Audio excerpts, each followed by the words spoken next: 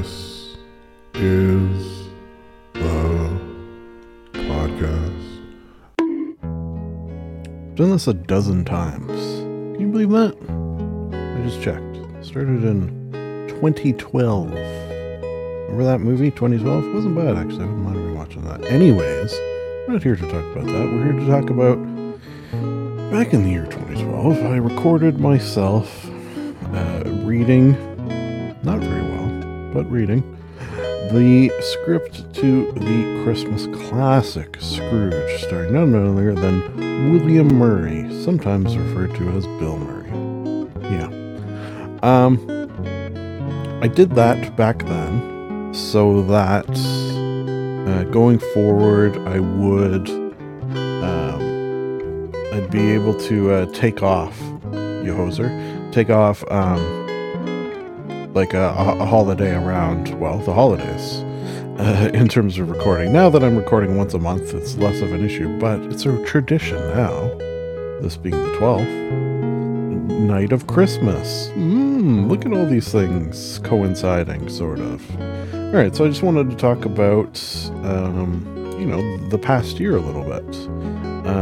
It was a good one. The end. Yeah, I have enjoyed the pulling back from podcasting and focusing my internety energies elsewhere with specific regard to long plays. So, if you are a long-time listener, if such a person exists, you will have heard this before. But if not, and you're just tuning in to have someone read a script, I don't know, I guess in the background maybe, while you open presents. That's a fun thought. Maybe you don't know. I started that a little over a year ago, and the Librarian Long Plays, where I'm role-playing as a character named the Librarian. Yeah, that's his name. First name the, last name the Librarian, I guess. Or Librarian. Yeah, weird. As he travels from realm to realm, often, but not always, via book. Magical transportation. I'm basically stringing together long plays in different games. So he started in Skyrim. He made his way to all sorts of different places. I'm not going to run them down. You can go to the channel and see for yourself if you wish to. But it has opened up past games that I've enjoyed in such a way that I'm sort of, it feels like I'm playing them with a new set of eyes, as it were. And I don't know, it's just something I really enjoyed doing. And as I record this, got about 188 subscribers or so, which, that's not huge for a YouTube channel, obviously. But the fact that anyone listens to them at all is, shocking on some levels. I've only had one person sort of confirm through a comment, but I assume these things are consumed in the same way I consume this sort of media, which is, winding down before bed. Maybe you got it on in the background while you're cooking dinner, that sort of thing. Like it's not meant. Although I will say that maybe there is the odd moment of fun and excitement and things of that nature. It's more just sort of a mellow man. It's a mellow man. Yeah. Is it a marshmallow man? No, just a mellow man. Stay Puffed or otherwise. So that's been good. The missus and I we've been married now an amount of years, decade plus, that much I could say. One of the tricks of not getting in trouble with that, as long as you know the day you were married, June 19th, look at me go, and you remember your anniversary, you're safe. Very infrequently does it come up that you have to know the exact amount of years. That's silly. So I remain relatively safe by remembering the actual day. What else? Friends, family, fine. Probably have been more, I don't want to say recluse, but I've been maybe enjoying my own company more than I have been. And it's partially through necessity of, things that have happened, for example, COVID, where, you just don't hang out as much as you used to. And it's something they say of when you get to be an older age, 42 now, you have perhaps less in terms of quantity of friends. Those friends you do have, you see more often. And I have seen that trend. And I don't mind it. Yeah, again, enjoying my own company. While still, occasionally get out, socialize. This actually weekend, going to do my side of the family Xmas. I always say Xmas because I want to take the Christ out of Christmas. So, we got that to, I guess, look forward to. Yeah, parts of it should be alright. A lot of good media consumed. If you want to listen to the past, I don't know how many episodes I recorded this year. Probably around 12. Yeah, I sort of clocked in about once a month, if I had to guess. One thing I will say of this year, and I feel like I'm not alone, and maybe I've seen others mention this before, I feel like it was like one of the best years for video games, just like ever. It's got to be like high tier, like with Baldur's Gate, Tears of the Kingdom, others.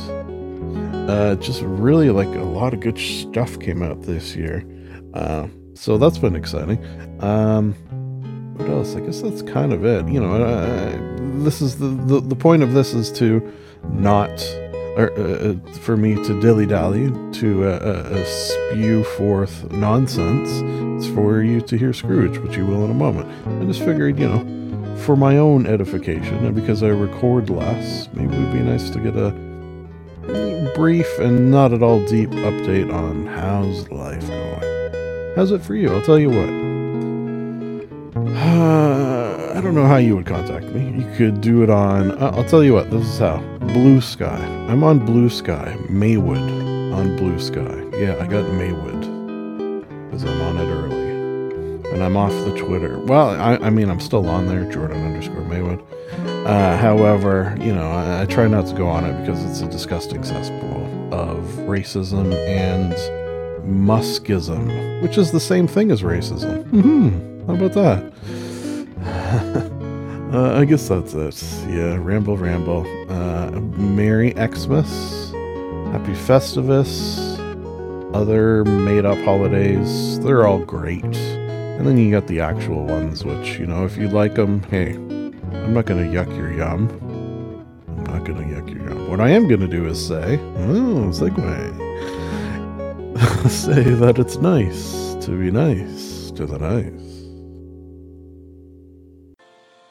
Scrooged, A Christmas Carol by Mitchell Glazer and Michael O'Donoghue. What I am about to read is apparently the 7th draft and was printed off on November 23rd, 1987.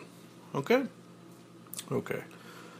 Before I jump in, let's just say that I have no idea how I'm going to do this. I have not pre-read the script and have absolutely no plans whatsoever. So, with that in mind, be gentle. Fade up on. Exterior, North Pole, night. Establishing shot of Santa's workshop. A quaint gingerbread cottage nestled in a serene, snow-covered valley. Smoke curls from the chimney. The music playing is Silent Night. Played on a celeste enhances the Christmas card peace and beauty.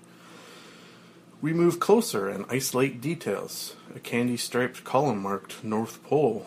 Below the glistening icicle-trimmed eave, silhouetted on the shade of a frost-veiled window, elves put the final touches on some toys. Tapping an extra nail, adding the last dab of paint. Reindeer nervously paw the ground, gently jangling their sleigh bells as they shake the snow from their antlers. Cheeks fat with acorns, a chipmunk scampers across the yard to his home behind the woodpile. A rusty old weather vane creaks in the breeze. All the arrows are stamped S. In the sleigh sits a huge sack overflowing with gifts, which include toy drums, bisque dolls, teddy bears. Backlit by the full moon, a snowy owl hoots softly and shuts its eyes. The sky sparkles with stars, but one shines brighter than the rest. Is it a falling star? No, it's a flaming mortar shell that screams into the cottage and explodes in a teeth-jarring fireball of multiple blasts. Music changes to standard TV action fare as a gritty-voiced announcer cuts in. Announcer 1, 7 o'clock. Psycho sees Santa's workshop, and only Chuck Norris can stop them. In... Cut to violent montage, which includes an elf knocking out a window with a gun butt, Santa slamming a clip in an assault rifle, close-ups of AK-47s and M60s firing, bullets shredding a Christmas tree, bullets splintering a cuckoo clock, bullets chewing up a row of candy canes. Montage ends on Chuck Norris, poised in a Road Warrior Arctic battle gear, sleeves ripped off, white bandana around head, brandishing a flamethrower. Announcer 1, the night the reindeer died. Chuck Norris, eat this. Chuck pulls the trigger, uploading a fountain of fire. Cut to external bayou, day. A tuxedoed Robert Goulet stands in a dugout deep in the bayou. He pulls the boat while singing The Little Drummer Boy. Announcer turns syrupy. 8:30, the America's Best Loved Singer invites you to share a Hope-style holiday. Announcer, it's Bob Goulet's old-fashioned Cajun Christmas. Bob Goulet, pa-rum, pa-pum-pum, just me and my drum. Cut to Gator. A hungry gator glides off the bank and heads for Bob. Back to scene. Bob Goulet, me and my drum. Cut to external street. Night. Waist-high shot of sidewalk Santa ringing on snowy street. Music is Silver Bells. Announcer, tough. 9 o'clock. Someone is killing sidewalk Santas, and only Lonnie Anderson can stop him. Fat. Jolly, and... Music ends as we hear the sound of a lead pipe crushing a skull. Bell slips from Santa's hand and clatters to the gutter. Announcer, dead. Interior, Victorian parlor, night. John Houseman sits in a wing chair in front of a crackling fire, reading from a red leather-bound copy of Scrooge. John Houseman. It was a cold, bleak Christmas Eve. The fog-draped streets of London were... Fade his audio continued. Announcer 1. 10 o'clock, IBC presents live, via satellite, from New York, Bethlehem, Helsinki, West Berlin, and the Great Barrier Reef, Charles Dickens' immortal Christmas classic Scrooge. Starring... Marlon Brando, Barbara Streisand, former Speaker of the House Thomas P. Tip O'Neill, the Solid Gold Dancers, and Mary Lou Retton as Tiny Tim. Scrooge, it'll touch your every heartstring.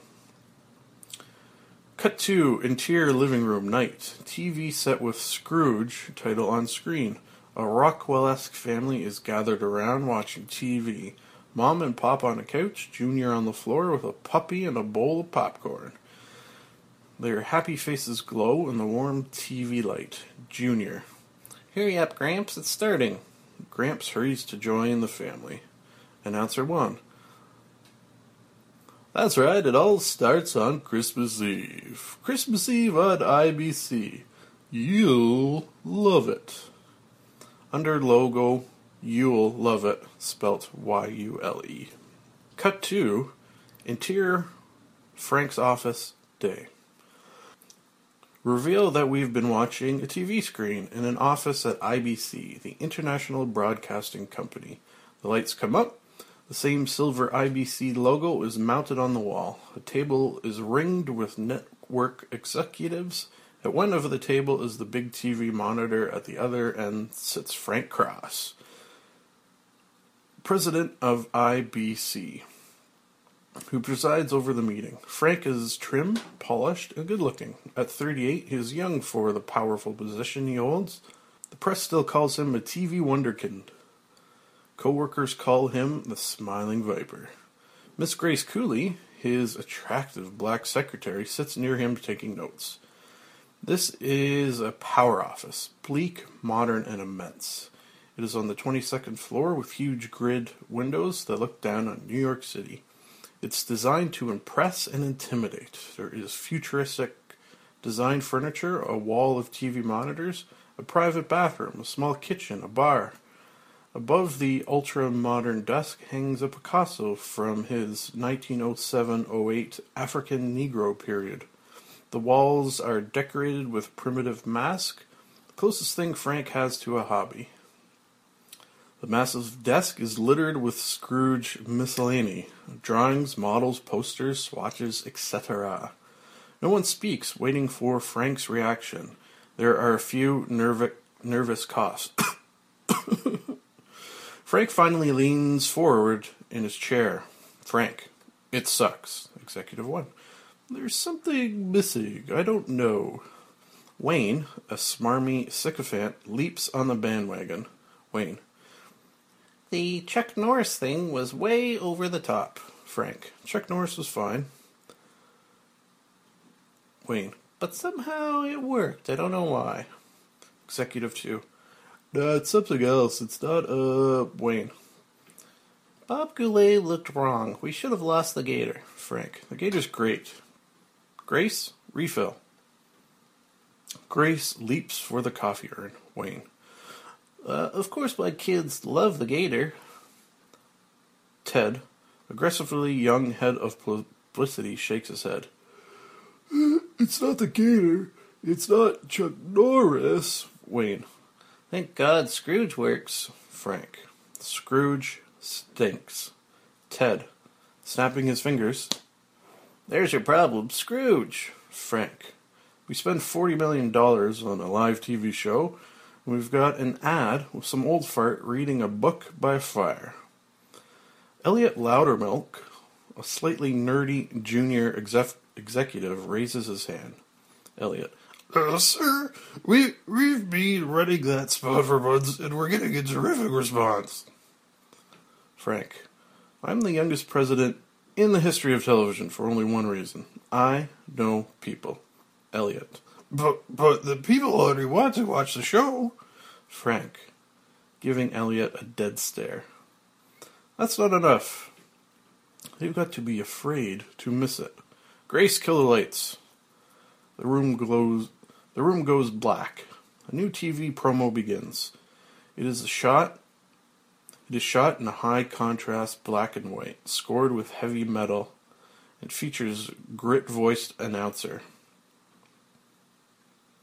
Sound effects are an amplified heartbeat. Black screen. Announcer 1. Freeway killers.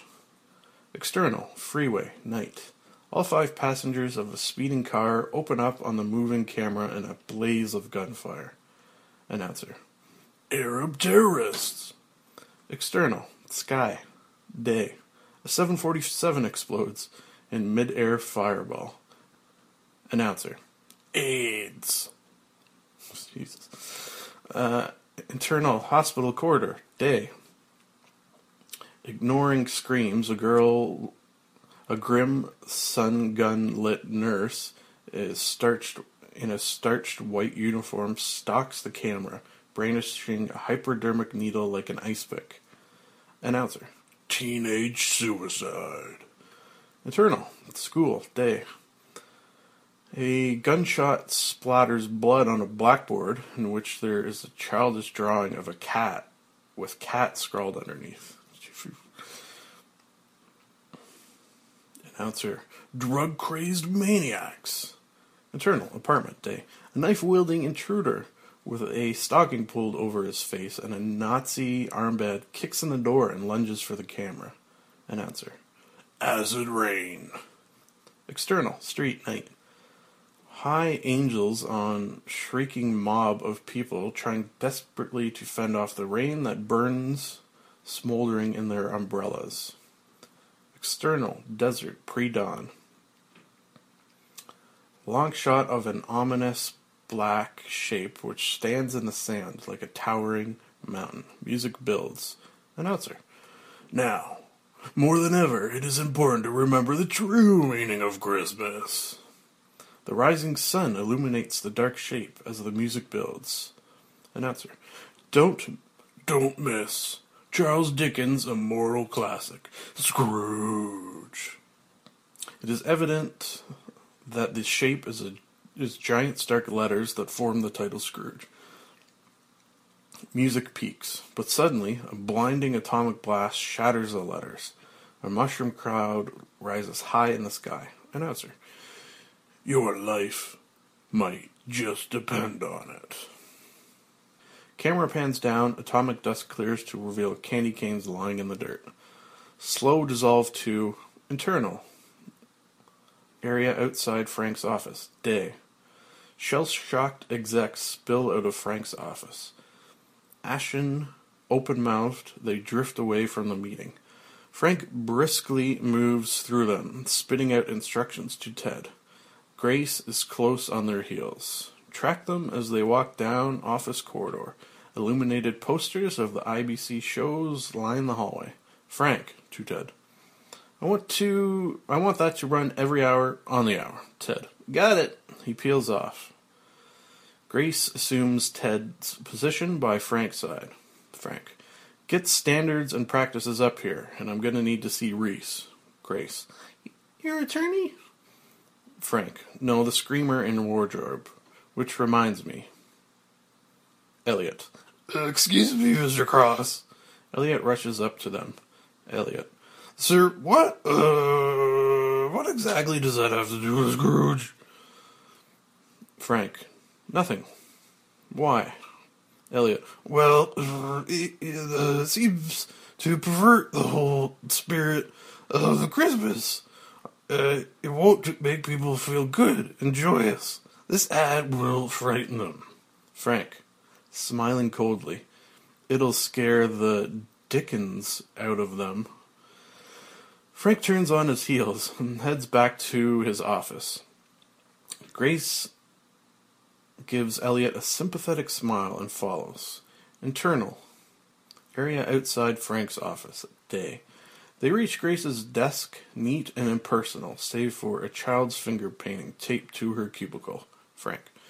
And Grace, would you, what's the name of the kid I was just talking to with glasses? Bright kid, lot of guts. Grace. Elliot Loudermilk.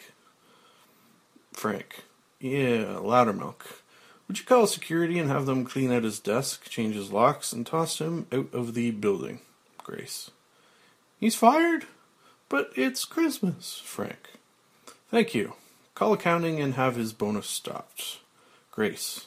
On phone. Loudermilk. Code 9. He points at the finger. Frank points at the finger painting. What's this? Grace. It's a painting of one of my kids did. See, there's Santa and... Frank. How many fingers does Mrs. Claus have on her left hand? Grace. Studying it. 4. Frank. On her right? Grace.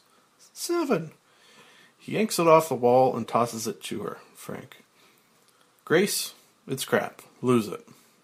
He heads for his office. Frank. Come in and bring your pad. Internal. Frank's office. Day. Frank is making himself a stab. Solentia and tab. When Grace enters. Frank. Okay, let's get this over with. Read me the list. Grace takes out the Christmas list. Grace. Goldberg. Frank. Send him a VHS home video recorder. Grace. Parker. Frank. VHS. Kalucha. The bath towel. Brock, VHS. Forrestal, towel. With Acre. Frank stares at the window, sipping his drink, staring moodily down at the street. It's snowing heavily. Frank. What was the last rating on Police Zoo? External street, outside IBC building, day. Elliot Loudermilk stands in the snow, outside the IBC entrance, holding a tennis racket. Cardboard boxes filled with his stuff sit piled on the curb. A briefcase sails out and lands at his feet. We hear sad violin music. Elliot's theme. Elliot looks up at the towering skyscraper and raises his fist. Elliot, screaming. I'll get you for this, Frank Ross, you son of a bitch. Internal. Frank's office. Day. Grace reads the ratings for Police Zoo. Grace. 5 points. 2 Nielsen, 7 share, and TVQ of 3. Frank. Towel. Grace. Your brother? Frank. Towel. Frank's getting impatient. He grabs the list. Frank. Just give me that. Towel, VHS, towel. And Grace, put yourself down for a towel. Grace. And my bonus? Frank. And a face cloth. Grace answers the phone. He throws back the drink. Grace. Mr. Cross's office? Yes, I'll tell him. She hangs up. Grace. Mr. Rhinelander's on his way down. Frank. What? He's coming here? Jesus Christ, how do I look? She straightens his tie and fixes his hair as he shoves the vodka bottle in the desk drawer. He then assumes an executive working pose behind the desk, jotting down notes from a copy of Sports Illustrated. Grace is about to leave when she notices the magazine is upside down. She turns it right side up and exits as Preston Rhinelander enters. Rhinelander, IBC chairman, is in his 60s with white hair and pale blue eyes. His manner is more than reserved. It's cold. Frank. Preston, what a surprise. He holds up the Sports Illustrated cover with Mary Lou Retton in rags with crutches on the cover. Frank. I was just going over some of the great press we're getting on this Scrooged show. Mary Lou Retton is Tiny Tim. Frank babbles nervously in the face of Rhinelander's stony silence. Frank. And here's the buy. She doesn't just throw away her crutches and walk. She throws away her crutches, somersaults across the floor, vaults over a lamppost, and lands in a full twisting. Rhinelander leans across the desk. Rhinelander. Frank. Frank. Yes? Rhinelander. Do you know how many cats there are in this country? Frank. No, not, Rhinelander. 27 million. Do you know how many dogs? Frank. In America? Rhinelander. 48 million. We spend $4 billion on pet food alone. Frank stalls for a time. I'm unable to grasp what his boss is driving at. Frank. 4 billion? Rhinelander. I know this must sound crazy, Frank, but I have here a study from Hampstead University showing that cats and dogs are starting to watch television. He holds up the report. If these scientists are right, we've got to begin programming for them now. In 20 years, they could be steady viewers. Frank. Programming. For cats. Rhinelander. Listen, I'm not saying build an entire show around animals. All I'm suggesting is that we occasionally throw in a little pet appeal. Some birds, a squirrel. Frank. Mice? Rhinelander. Exactly, mice. Remember Kojak and his lollipops? How about a cop who dangles string? That's his gimmick. Lots of quick, random movements. Frank, wasn't there a dormouse in Scrooge? Frank. No, but now that you mention it, I always felt it needed a dormouse. Rhinelander. Better yet, dormice. Walk with me. Interior. Elevator bank day. Frank and Rhinelander enter. Rhinelander. Frank, This show is the jewel in the IBC crown. Pinning Frank with an icy stare. Everything is riding on it. Frank. Preston, I'm personally overseeing every stage of this project. We'll own Christmas. Rhinelander steps into an up elevator. Rhinelander. That's all I wanted to hear. Lunch tomorrow. 2. 12. Frank. Sounds great. As the doors close on Rhinelander, the doors of another elevator open, and Bryce Cummings steps out. Tan, sharp, and yuppie handsome. He sees Frank and smiles winningly. Bryce. Ah, Frank. Bryce Cummings. We met at Spago. Frank. Yeah, right. He turns to go. Bryce. Have you seen Preston? Frank turns back. Frank. He just went back upstairs. Bryce. I just dropped by to say hello. I went to school with the big guy's son. Frank. Great. Bryce steps back into the elevator. Bryce. Give me a call when you hit the coast. The doors close on him. Interior. Grace's area. Outside Frank's office. Dusk. Frank blows past Grace. Frank. Over his shoulder. Give me a full report on Bryce Cummings. Grace. You're due at the Helmsley Palace in 5 minutes. Can I ask you? Frank. Not now. Grace. I can't stay late tonight. I have to take my little boy to the doctor's. Frank. Then I suggest you get to work on that report. Grace. But I made this a point. Frank. Because the sooner you're done, the sooner you can leave. Grace. Couldn't I? Frank. If it's a problem, I'm sure there are lots of younger, whiter secretaries who would just love your job. Grace. Yes, sir. Your brother's waiting for you inside. Interior, Frank's office. Dusk. His younger brother, James Cross, has been sitting in the office watching it all. James is a lanky, decent-looking fellow. He renovates brownstones, which explains why he's wearing paint-flecked jeans and a beat-up shaggy dog sweater. James. Hi, Francis. You were a little tough on her. You know what they say, if you treat people badly on the way up. Frank, impatiently cutting in. You can also treat them badly on the way down. It's great you get 2 chances to treat them badly. Listen, I'm out of here. External, IBC building, Park Avenue, night. James and Frank make their way through heavily holiday crowd. James rubbernecks, oohing at the sights. Frank just plows through. James. I really like this time of year.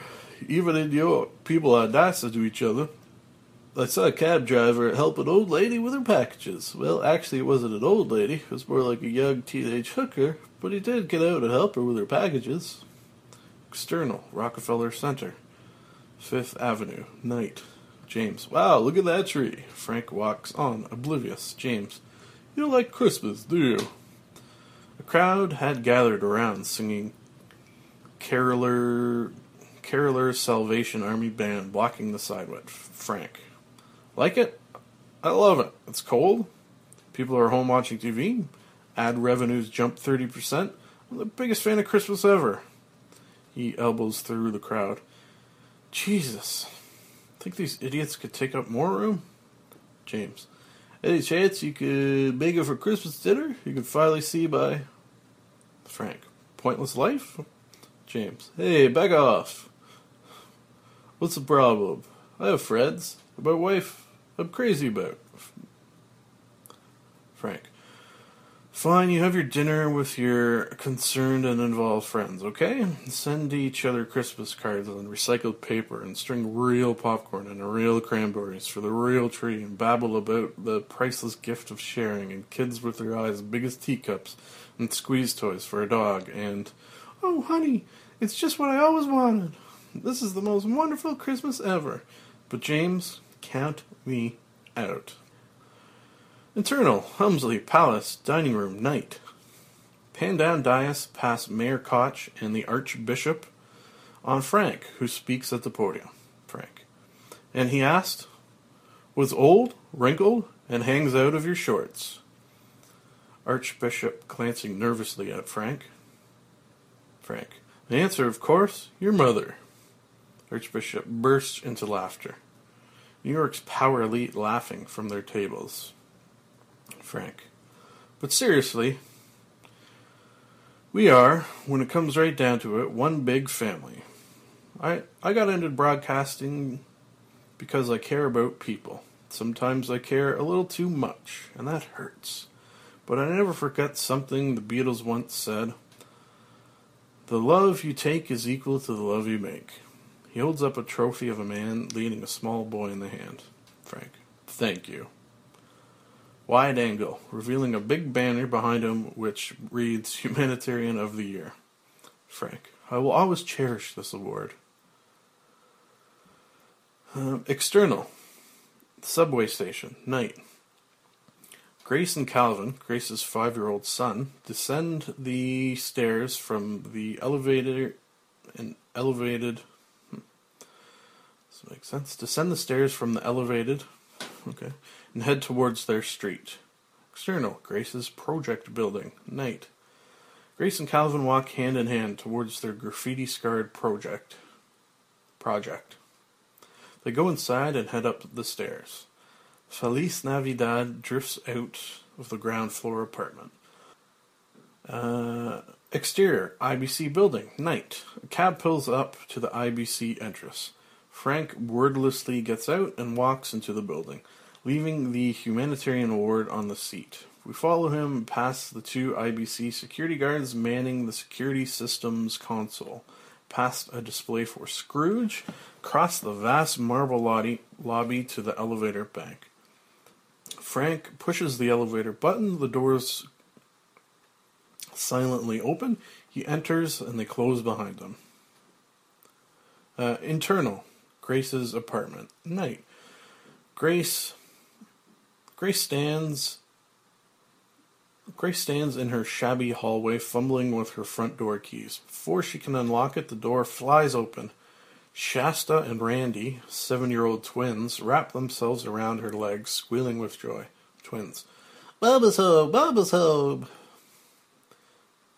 A velvet painting of Martin Luther King hangs over a cardboard fireplace. Age-worn Christmas decorations and a peculiar nativity scene which includes He-Man, Starlight, and a Care Bear bring some cheer to the dreary living room. The apartment is a little cramped for a family of 4. Unfortunately, there are 9 living there.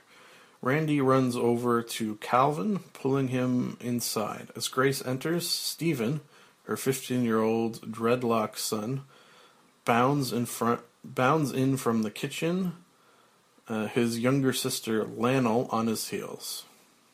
Stephen. Hi, Mom. Stephen takes Calvin's coat and leads him over to the couch. Stephen. Calvin, come here. Sit down. Calvin stares blankly. Stephen. So what's happening? Everything okay? You want to play catch? He tosses a sponge ball to Calvin, who fails to react. It bounces off his cheek. Randy. Stupid, he doesn't want to play catch. He wants to play She-Ra, Princess of Power. She dances the She-Ra doll up Calvin's leg. He doesn't respond. Internal, Frank's office, night. Frank exits the elevator. He locks the door to his office, walks in, switches on the lights, and locks the door behind him. Frank takes off his coat, triggers a wall of TVs, and heads for the bar. He watches the tail end of an ad and start of another. IBC Christmas show. We see on TV. External. Ocean floor. Day. A nativity scene at the bottom of the ocean with fish swimming through creche. John Denver's Calypso plays. Super title Jacques Cousteau's Christmas Beneath the Sea. The TV continues while we watch Frank settle in. He loosens his tie, he stirs his drink. The flickering lights from the TV screen make the mask seem to come alive. Interior, Grace's kitchen, night. Grandma, a loony Coco Taylor type blues mama, whatever that is, sets bowls of food down on the kitchen table. Grace comes out of her bedroom, drying her hair with an IBC towel. Shasta holds onto Grace's robe. Grace. What's for dinner, Grandma? Grandma.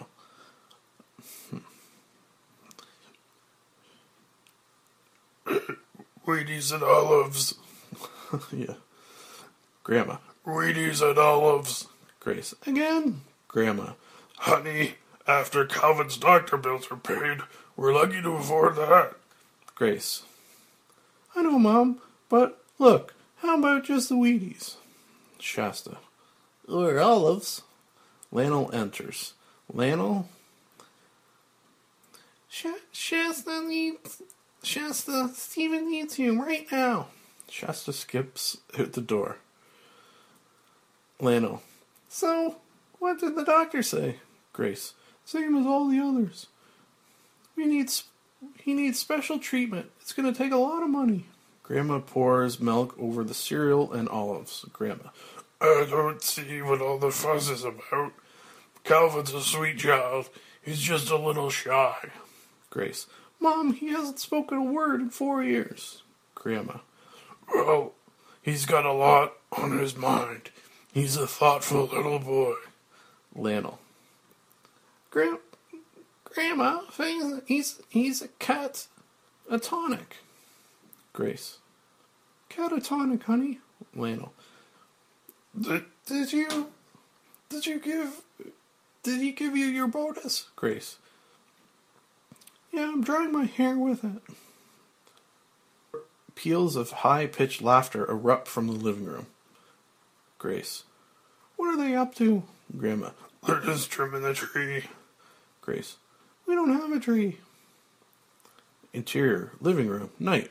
Grace races in to find Calvin, wearing red and green PJs, standing on the coffee table. He's covered with tinsel, strings of blinking lights, dangling ornaments, and a shiny silver star is stuck to his forehead. Oh no, kids, get that stuff off him. Stephen. But Bub, he looks so pretty. Grandma. Even better than last year. Grace. Yeah, but still. Lionel.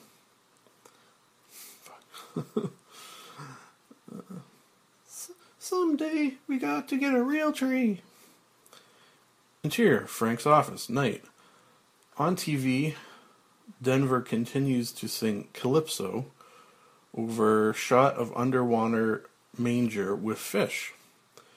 Drink in one hand, cigarette in the other, Frank shouts into the phone, cradle on his shoulder.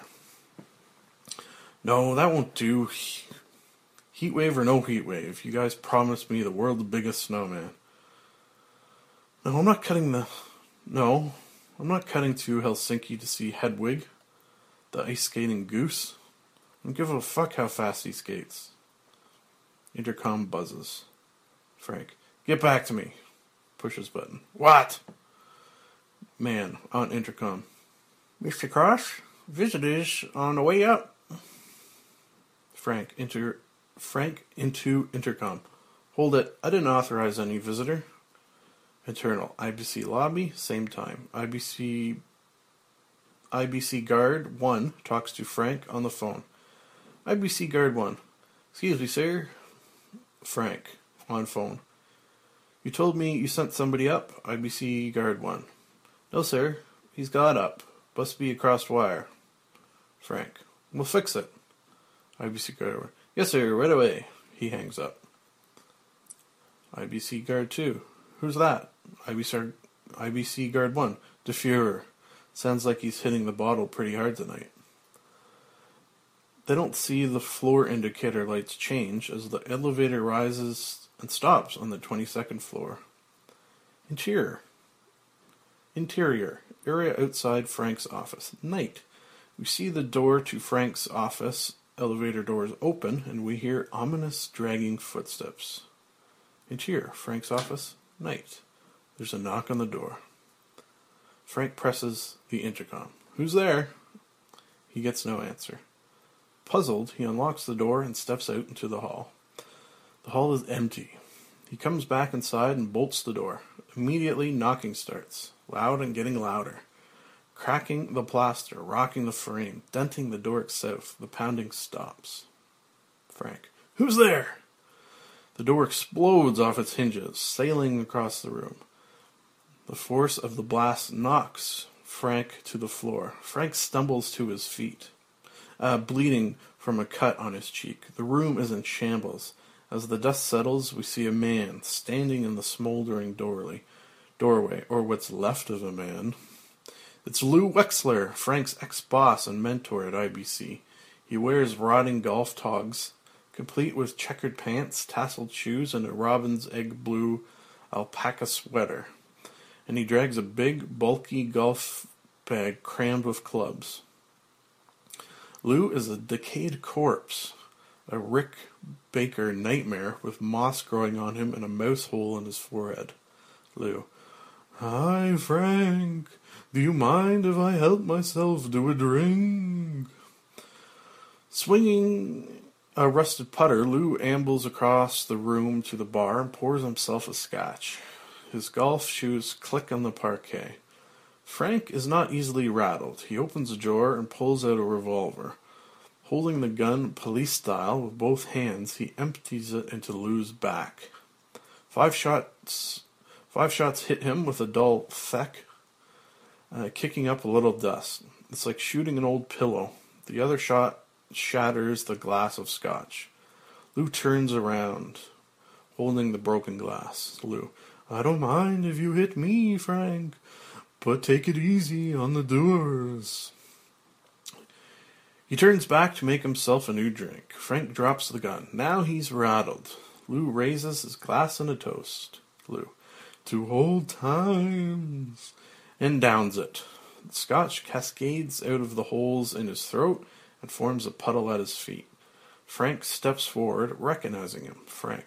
Oh my God. It's Lou. Lou Wexler, your old boss and your best friend. Frank. But you're dead. Lou. For 7 years. Frank stalls as he moves across the room towards a red panic button security alarm near the door. Frank.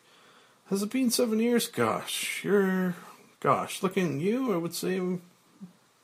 wouldn't say more than 3, tops. Lou. You're in big trouble, Frank. Frank edges closer to the button. A white mouse peeks out of the hole on Lou's skull. Frank. Let's say, for argument's sake, that you're right, that I'm in big trouble. What exactly would that mean, Lou? Lou. Unless you change your ways, you will be doomed as I am to wander the earth forever. Frank. Doomed to wander the earth? What do you do there in hell, Lou? Watch Masterpiece Theater? Lou moans menacingly. Frank lunges for the button and slams it. Internal, IBC lobby, night. At the console, a shrill alarm and flashing red light go off. IBC Guard 1 switches off the alarm and answers the phone. IBC Guard 1. Yes, sir? Yes, sir? Frank, on phone. Help, help! Interior, Frank's office, night. Frank babbling into the intercom. Frank. There's something up here. He's broke down my door. He's a corpse with a mouse. IBC Guard 1 rolls his eyes. Frank, interphone. He's threatening me. He's scaring me. He's... Frank, groping for words. He's... Lou. Setting fire to my Picasso. Frank, repeating. He's setting fire to... Frank jerks a look at Lou, who's holding his Picasso. My Picasso! The Picasso spontaneously bursts into flames. IBC Guard 1. We're on our way. IBC Guard 1 hangs up and says, what do you think? IBC Guard 2. Let him sleep it off. Interior, Frank's office, night. Lou rubs his forehead. Lou. I have such a headache. Got any Tylenol? Frank is beating at the smoldering painting with his hands. Frank. Do you know what this is worth? The mouse jumps out of the hole and perches on Lou's shoulder. Lou. You're alive! You forgot just what a precious thing life is. Worth more than even a Picasso. Lou addresses a golf ball with his putter. Lou. 1 minute, I'm standing on the 14th hole at Wingfoot, lining up a putt. A heart attack later, I'm a worm feast. Frank. Come on, Lou, you're not a worm feast, you're a hallucination. I know, I've been drinking too much. We see a close-up of the white mouse. Frank. I'm under a lot of pressure, this whole... Lou. Silence! I had it all. I was a captain of industry, feared by men, adored by women. Frank. Adored? Lou, let's be honest, you paid for the women. Frank dabs the cut on his cheek with a handkerchief. Lou. I've come to warn you. Don't waste your life as I did mine. Frank. Waste? How can you say that, man? How can you say that? The man who invented the miniseries? You're a legend in this business. Lou. Mankind should have been my business. Charity, mercy, kindness, love. That should have been my business, Frank. For your own sake, wake up. Get involved. The mouse scampers back to his hole. It's too late for me, but you could still save yourselves. You'll be visited by 3 ghosts. Expect the first tomorrow afternoon at 1 o'clock. Frank. Tomorrow's bad for me, Lou. In fact, this whole week's no good. Why don't we take a lunch on... Lou lurches forward, backing Frank up against the wall. Frank. Not Monday, Tuesday's out. How about drinks? Wednesday, you, me, the ghosts, say Trader Vic's around 4. Lou suddenly grabs him by the throat. With frightening strength, he lifts him off his feet and carries him effortlessly across the floor towards the window. Frank. Or tomorrow's fine. I could squeeze you in any time. Say Bray. Lou thrusts him through the window without breaking the glass and holds him kicking the air 22 stories above the street. Frank. In a low-angle shot, we see one of Frank's shoes come off and plummet towards the pavement. Lou. This isn't a joke, Frank. This is your last chance. Exterior. Window. Night. Frank is crazy with fear, clutching Lou's arm for all he's worth. Frank. I believe you. But the arm begins to give way. The sleeve rips, the bone splinters, the flesh pulls apart. Frank. Oh God, please don't, no! The arm comes off in his hand. He's falling, hurtling towards the street. Cut to Frank's office. Same time. Frank sails through the air, slamming into his leather lounge chair. He jolts awake. Panic, gasping with terror and confusion, he takes in the office. It is completely intact, no trace of the nightmarish Lou Wexler at all. The Picasso hangs unharmed, the door is undamaged, even the cut on his cheek is gone. Frank runs to the phone, frantically dialing. Into the phone. Frank. Dr. Rosenblum? Dr. Rosenblum. Voiceover. Recording of answering machine. Hello, this is Dr. Rosenblum. I'm unavailable right now, but if you leave your name and number, I'll return your call at my earliest possible convenience. Until then, remember that life is like an elevator, with an up button and a down button. It's up to you which one you push. Frank.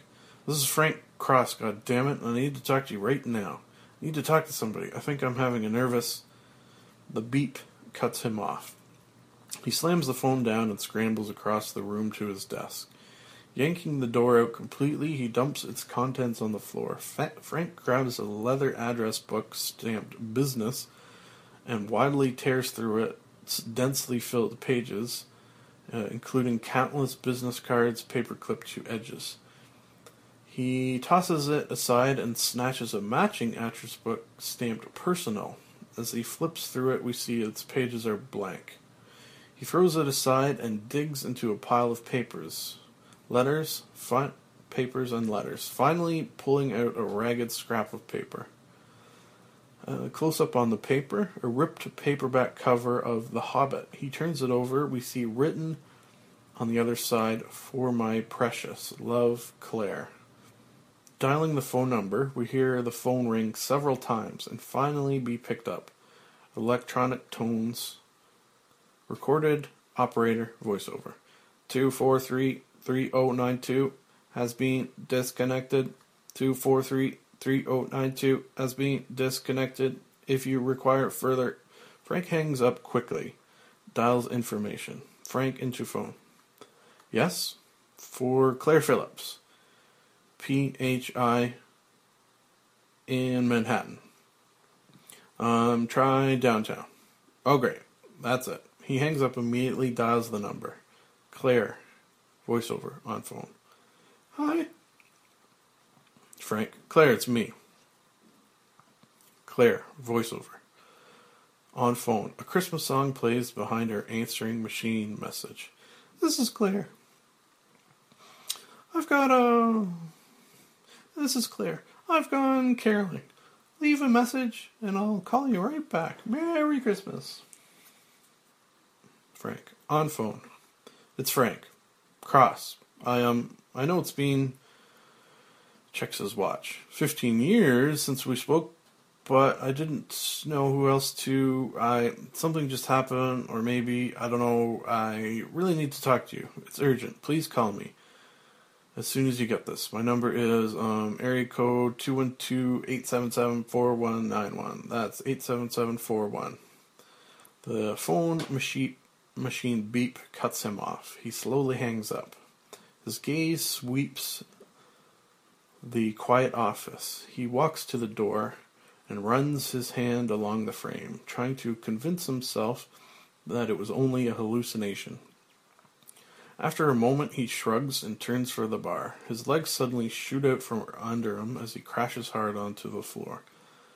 The object he slipped on bounces off the wall and rolls back to him. Frank picks it up. Close up on what he holds in his trembling hand, a golf ball. With advanced track, we hear the voice of Jacob Marley. Marley voiceover. Mark well this warning. You may yet have a chance and hope of escaping my fate. Dissolve to interior. Scrooge's bedroom in studio. 8H. Day. Tip O'Neill as Jacob Marley and Marlon Brando as Scrooge rehearse their scene for the night's performance. Scrooge. Leave me, spirits. Haunt me no more. We hear sawing. Stage manager. Rehearsal in progress. Keep it down. Sawing stops. Stage manager. Go ahead, Marley. Marley. For your own sake, Ebenezer, remember what has passed between us and shun the path I've tread. Interior. Frank's office. Morning. Reveal that we are watching this on a monitor in Frank's office. TV continues in background. Frank is sitting at his desk, staring at a front page. Ted stands behind him. Angle on New York Post front page. The headline reads, IBC kills old woman. Beneath it is a black and white photo of a sweet-faced granny. Ted. Apparently this 80-year-old grandmother was watching your Scrooge promo and just keeled over. It scared her to death. On TV, Marty rattles his chains and moans. Frank. Boy, I knew that ad worked. You can't buy publicity like this. He spins his chair facing Ted. Frank. Okay, here's what you do. You run the same ad every half hour and you stick a warning at the top telling anyone with a heart condition to leave the room. This is terrific. Grace rushes over. Grace, I have a report that you wanted. Frank, read it. Grace, Bryce Cummings, 27, graduated top of class at UCLA, made a name in live TV, sports, won 3 Emmys for Olympics, 1 Emmy for Super Bowl, made vice president. Frank, I know all that. He snatches the report from her, scanning it. Frank, give me some dirt. Drugs, booze, guys, what's the problem? Ted, what do you want me to tell the reporters downstairs? Frank balls up the Bryce resume and flings it into the trash. Frank, let me think. He gets up, walking to the window. Frank, okay, Grace, take this down. We at IBC are shocked and appalled by this tragedy. He puts his hand on his hips, deep in thought. The network is made up of people, ordinary Americans like you or me. It is only through caring for each other. Ted, in other words, the standard statement? Frank, yeah, but make it Christmassy. Internal. IBC TV studio, 8H. Day. Tight shot of an aged carved sign that reads Scrooged and Marley. A hand comes into the shot holding an aerosol spray can. A blast of brown paint hits the sign's border. Camera cranes up to reveal the 19th century London street being created. Carpenters hammer frantically, building the Scrooge set. A poulterer's storefront is hoisted into place. The grocer's stall stocked with fake produce. The windows of the toy store sprayed with frost. Technicians snake cables through the set, dodging the painters and carpenters. Ted runs over to Frank, who's reeling off orders to Grace. Ted, we've got a real situation downstairs. There must be 400 protesters. Frank, what's the problem? Ted, they blame us for killing the old lady. Frank, well, get the cops to clear them out. Ted, that's really not the best PR, sir. Frank, okay, tell them we share their concern and that the executive responsible has been fired. Ted, what executive? Frank, Elliot Loudermilk, of course, and tell them, even better, find a spokesman, and I'll meet with him personally. Ted turns to go. Frank grabs his arm. Frank, pick somebody small and old. A dour lady censor comes over with a sexy solid gold dancer in tow. The dancer wears a terry robe over her shoulders. Lady censor, she's not going on the air. Frank, why not? To Grace, did you set up my shrink appointment for 1 o'clock, Grace? You've got the lunch with Mr. Rhinelander. Frank, then make it for after lunch, in my office. Frank turns back to the lady censor. Lady censor, I'm sorry, but standards and practices can't allow this costume on the air. Frank, what's wrong? A prop man, balancing a few Victorian street lamps on his shoulder, totters through. Lady censor, to Frank, well, specifically, you could see her nipples. Frank, I want to see her nipples. America wants to see her nipples. Lady censor, but it's a Christmas show. Frank rips the robes from the dancer's shoulders, revealing a sheer sequined chimney sweep's outfit. The prop man stops dead in his tracks, swinging around for an eyeful. Frank, Charles Dickens would have wanted to see her nipples. Frank notices the panting prop man. Frank, hey, what are you looking at? Prop man, sorry. He whips around, slamming the sensor in the back of the head with the lamppost. He drops out of frame. Claire, off-screen, from behind Frank. Lumpy? Big romantic music sting. Frank turns to see Claire Phillips, a striking woman in her early 30s. She is out of breath, her face flushed, second-hand coat buttoned wrong, her hat askew. Claire, panting. I'm sorry I didn't get your message until this morning. I called your office, But they said you weren't in yet. So then I called later, and they said you were busy, so I just decided to... She stops, really seeing him for the first time. Claire. Boy, you look different. Frank. Yeah, it's been a while. Claire. It's your hair. I've never seen you with short hair before. Makes you look so grown up. Director, off screen, over PA. Frank, check this out. Raucous rock track fills the studio. Angle on solid gold dancer, wearing spiked heels and the sheer costume gyrating to the music. Fake snow falls. Back to scene. Frank kneels by the fallen lady censor. She lies on the floor, dazed and groggy, as the IBC nurse bandages her head. Frank. That works. You just had to see it in context. Claire. Is she going to be alright? Frank. Oh yeah, she's a pro. Claire. What about you? You sounded like you'd seen a ghost. Frank. Ghost? Oh, you mean that phone call last night? Yeah, I know. I ran across your number, so I just thought I'd check in to see how you were doing. Burly prop man walks over, waiting a few feet away. Claire. I know you. I know that voice. That's the freight lumpy I heard. The prop man steps up to Frank, holding a wriggling live mouse in one hand and a pair of tiny antlers in the other. Prop man 2. Excuse me, Lumpy. Frank. Snapping. Mr. Cross! Prop man 2. Sorry, I just started here. I didn't... Frank. What? Prop man 2. Sir, I'm having time getting these antlers on these mice. We tried crazy glue. We tried... Frank. Try staples.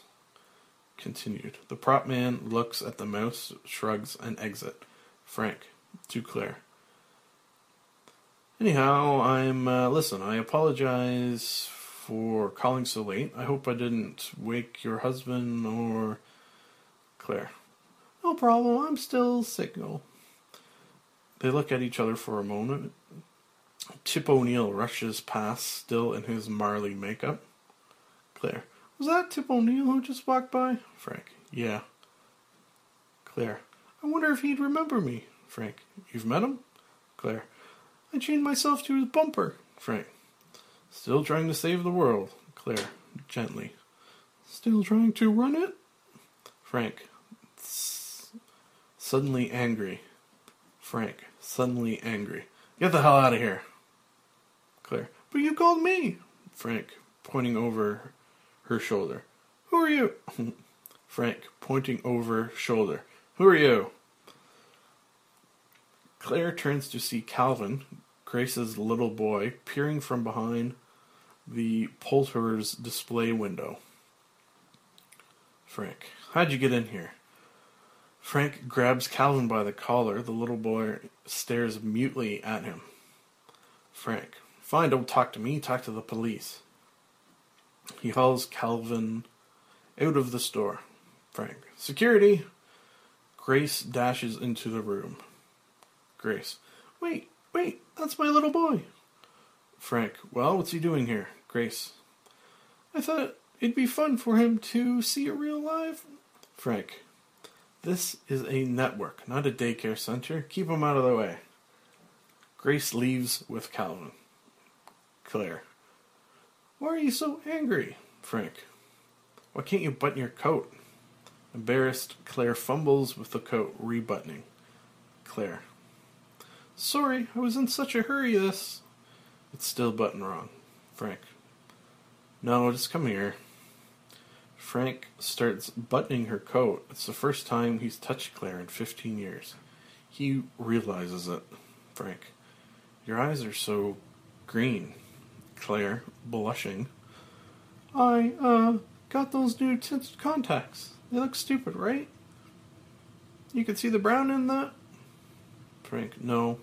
They look... Loud hammering begins. Frank. To the carpenter. Think you can do that later? Ted hustles over. Frank, I've had your spokesman. Director, off screen. Over PA. Frank. Director, off screen. Over PA. Frank, Zulu Nation on line 1. Claire. Listen, I better go. Frank. Tell them to hold. Frank and Claire look at each other. Claire. Frank, what did happen last night? Frank. Oh, something you ate. A bad clam. I don't know. Claire. Well, if it ever happens again... Handing Frank her card. Give me a call. She looks at him for a moment and leaves. He watches her walk away. Hammering resume. Frank glances at the card. It reads, Operation Reach Out, Claire Phillips, Director. 514 West, 43 3rd Street, 9751440. Man off screen. Excuse me, Mr. Cross. Frank pockets the card as he wheels on the small elderly man standing behind him. Frank, oh, you. I know what you're going to say. It's my fault. Well, let me ask you something. What about the 100 million people who watched the ad and didn't die? What about them? Man. I don't think, Frank, that's right. You don't think.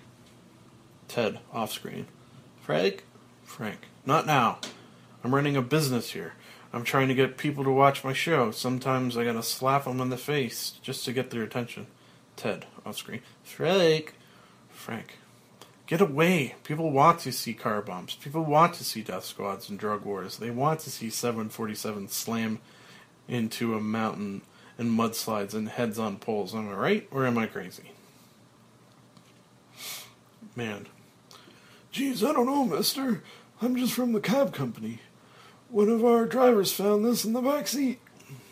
He hands Frank the Humanitarian of the Year trophy. Frank to Carpenter. Stop the goddamn hammering. Ted, off screen. Frank.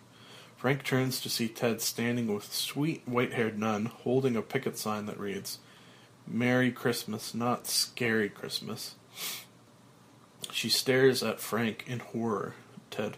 I'd like you to meet Sister Mary Margaret from the Concerned Viewers of America. Frank. I said knock it off. The carpenter looks up from his work and shrugs. Carpenter. Okie doke. The support that had been bracing snaps, setting a chain reaction which causes the entire set to crash to the floor in a cloud of dust. Angle on Lady Censor. Her head wrapped in gauze, looking up helplessly as the last flat inevitably topples toward her. Dissolve to restaurant. Day. The wood-paneled conservative restaurant is crowded with New York's business elite. Frank and Preston Rhinelander sit at a power table set for 3. Rhinelander. So, how's everything going? Frank, brushing dust off his shoulder. Could be better. Head waiter. Can I get you gentlemen something from the bar? Rhinelander. Yes, I'll have a highball. Frank, make that 2. The head waiter exit. Rhinelander. Did you hear from the embassy? Frank, everything's fine. We'll be cutting back and forth between Scrooge in our studio, Leroy Neiman painting the Berlin Wall, and the Holy Father blessing the Zulu Nation. Rhinelander. That's just the point, Frank. I'm worried you're spreading yourself a little thin. So I've taken the liberty of hiring somebody to work with you. Frank. Great. Rhinelander. I knew you'd be pleased. Frank. Couldn't be more pleased. Who is it?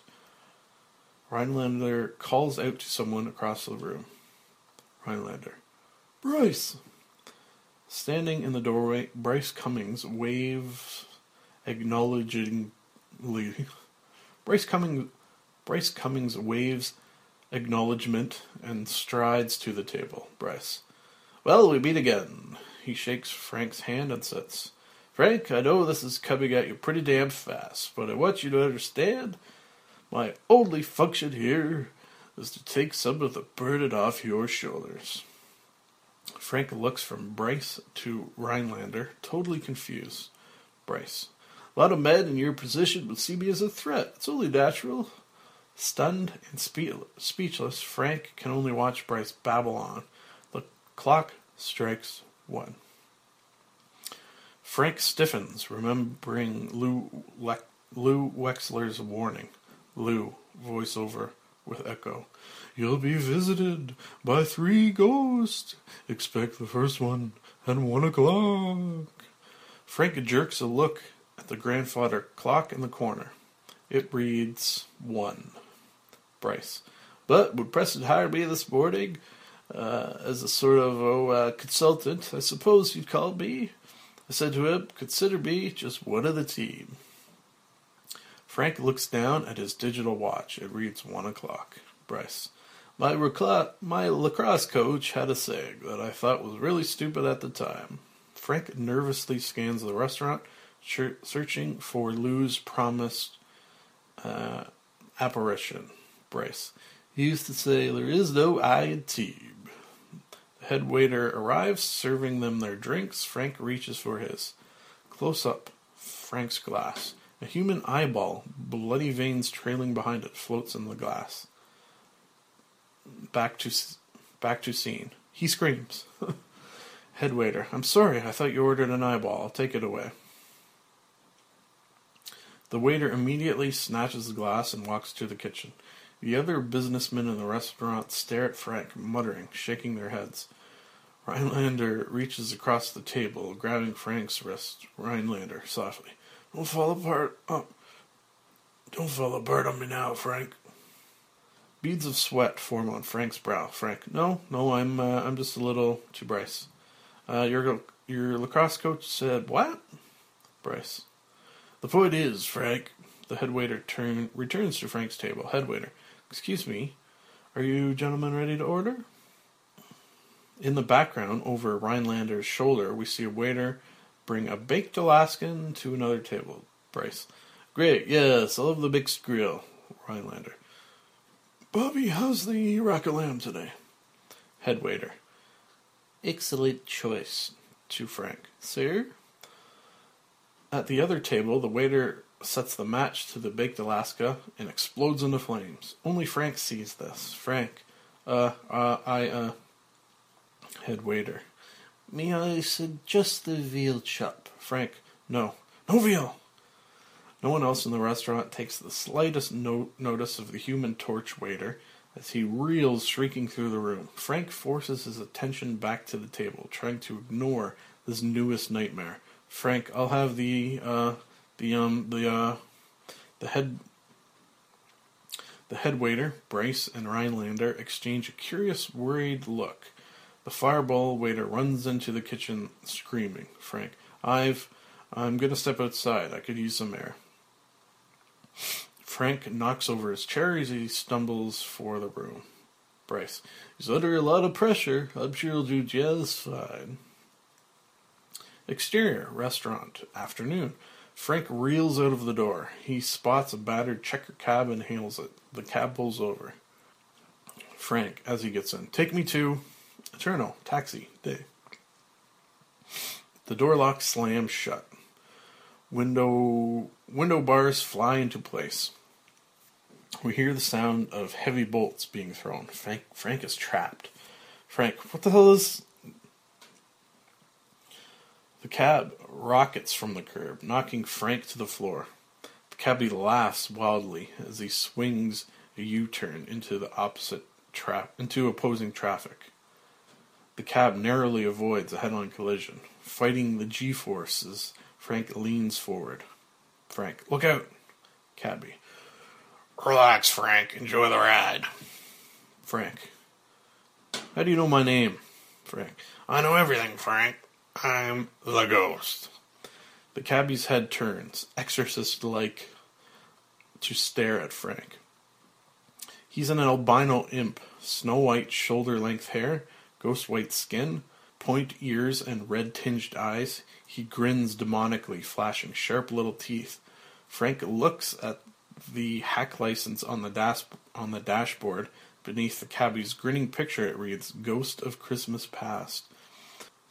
With the cabbie still staring at Frank, the cab runs a red light. Two cars skid to miss a pileup. Frank, forced casual. Listen, this is great. It's just such a nice day. I can get out here and walk. The cabbie floors it.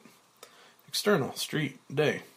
Elliot has just exited a liquor store with a new bottle of Rebel Yell. He cracks the top, licks his lip, and is just about to try to sip when the taxi jumps the curb, screams down the sidewalk, and the cabbie snags the bottle from his hand. As it roars off into the distance, Elliot is left spinning. Internal, taxi, day. Frank pounds frantically on the window, yanking on the doors to no avail. Frank, are you crazy? Cabbie takes a big swig from the bourbon. Cabbie, here's the thing, Frank. I'm a ghost. I'm dead. I just don't care.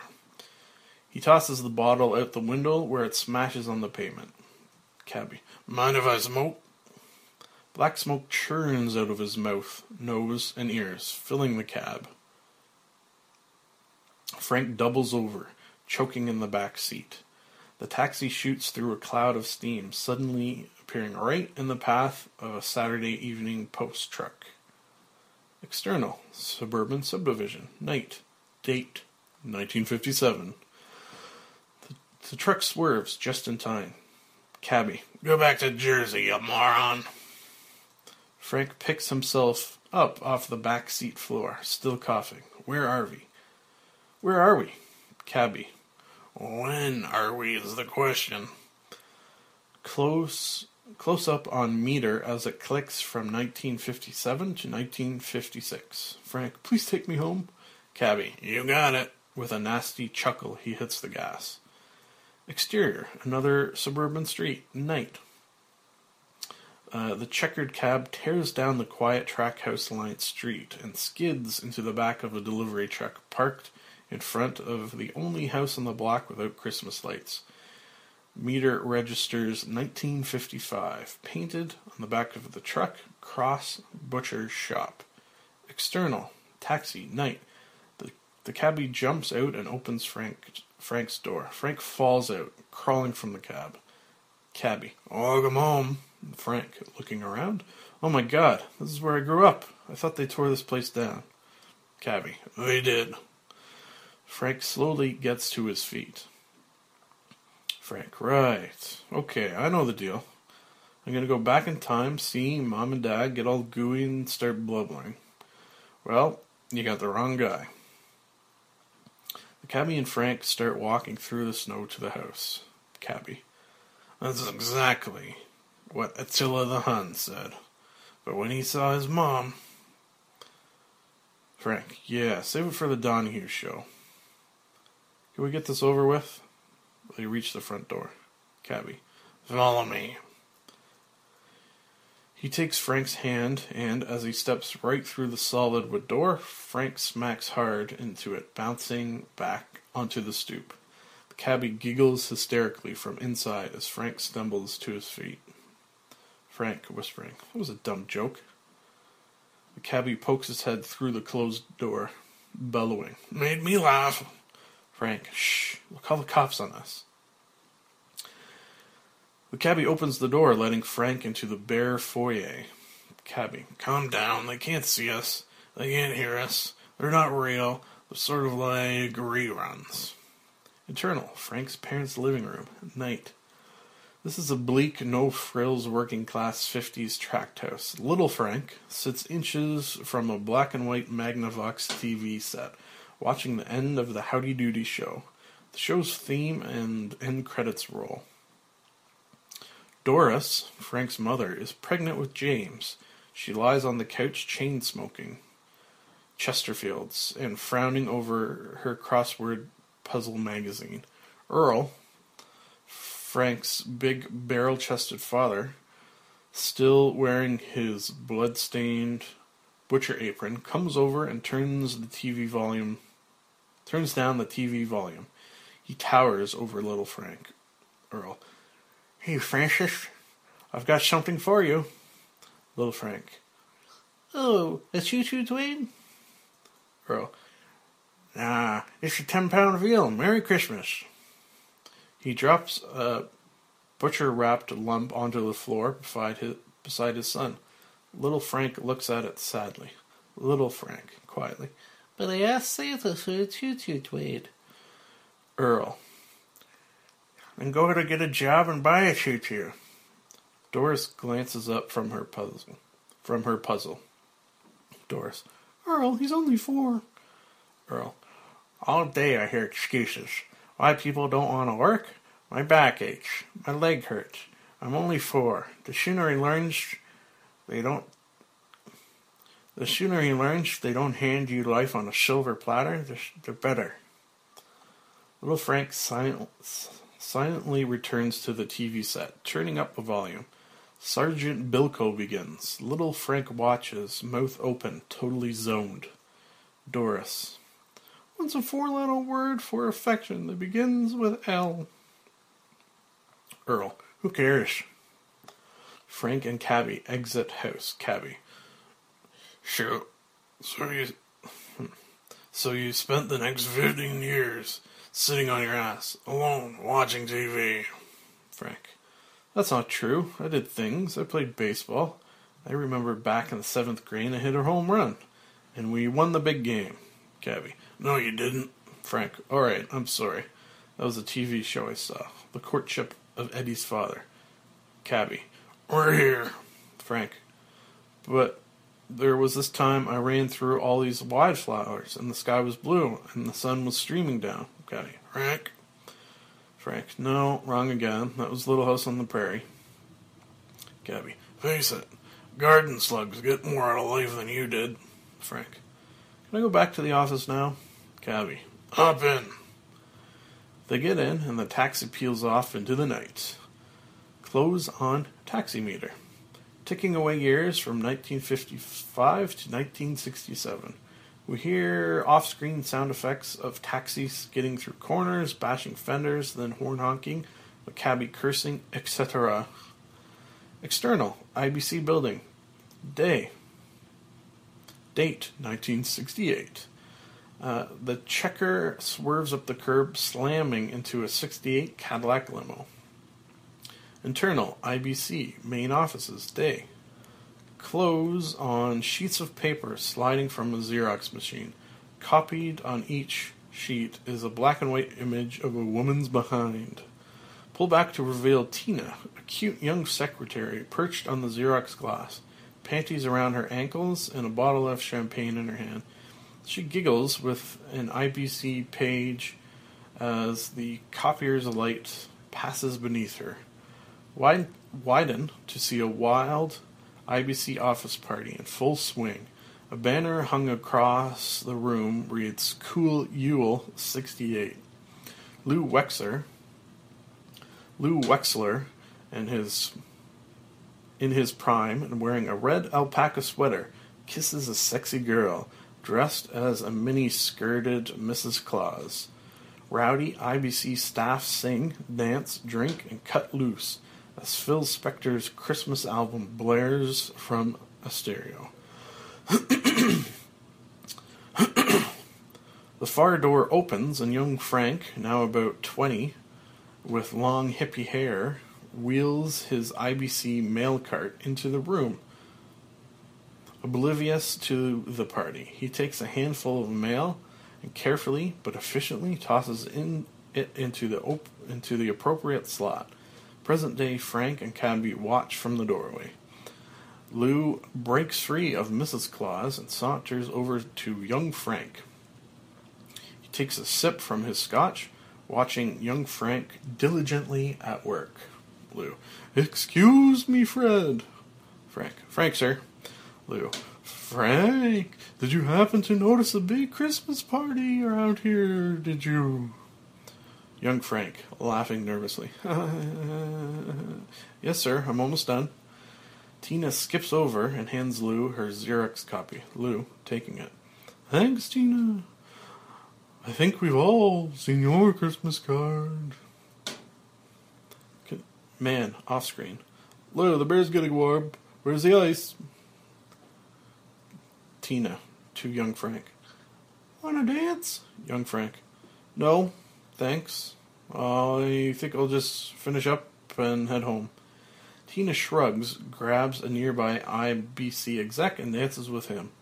Lou watches workaholic Frank sort mail. External IBC building day. Young Frank exits, followed by Cabby and present day Frank. Present day Frank holding the Christmas card. I must have been nuts. That Tina was a little minx. Cabby. What could you do?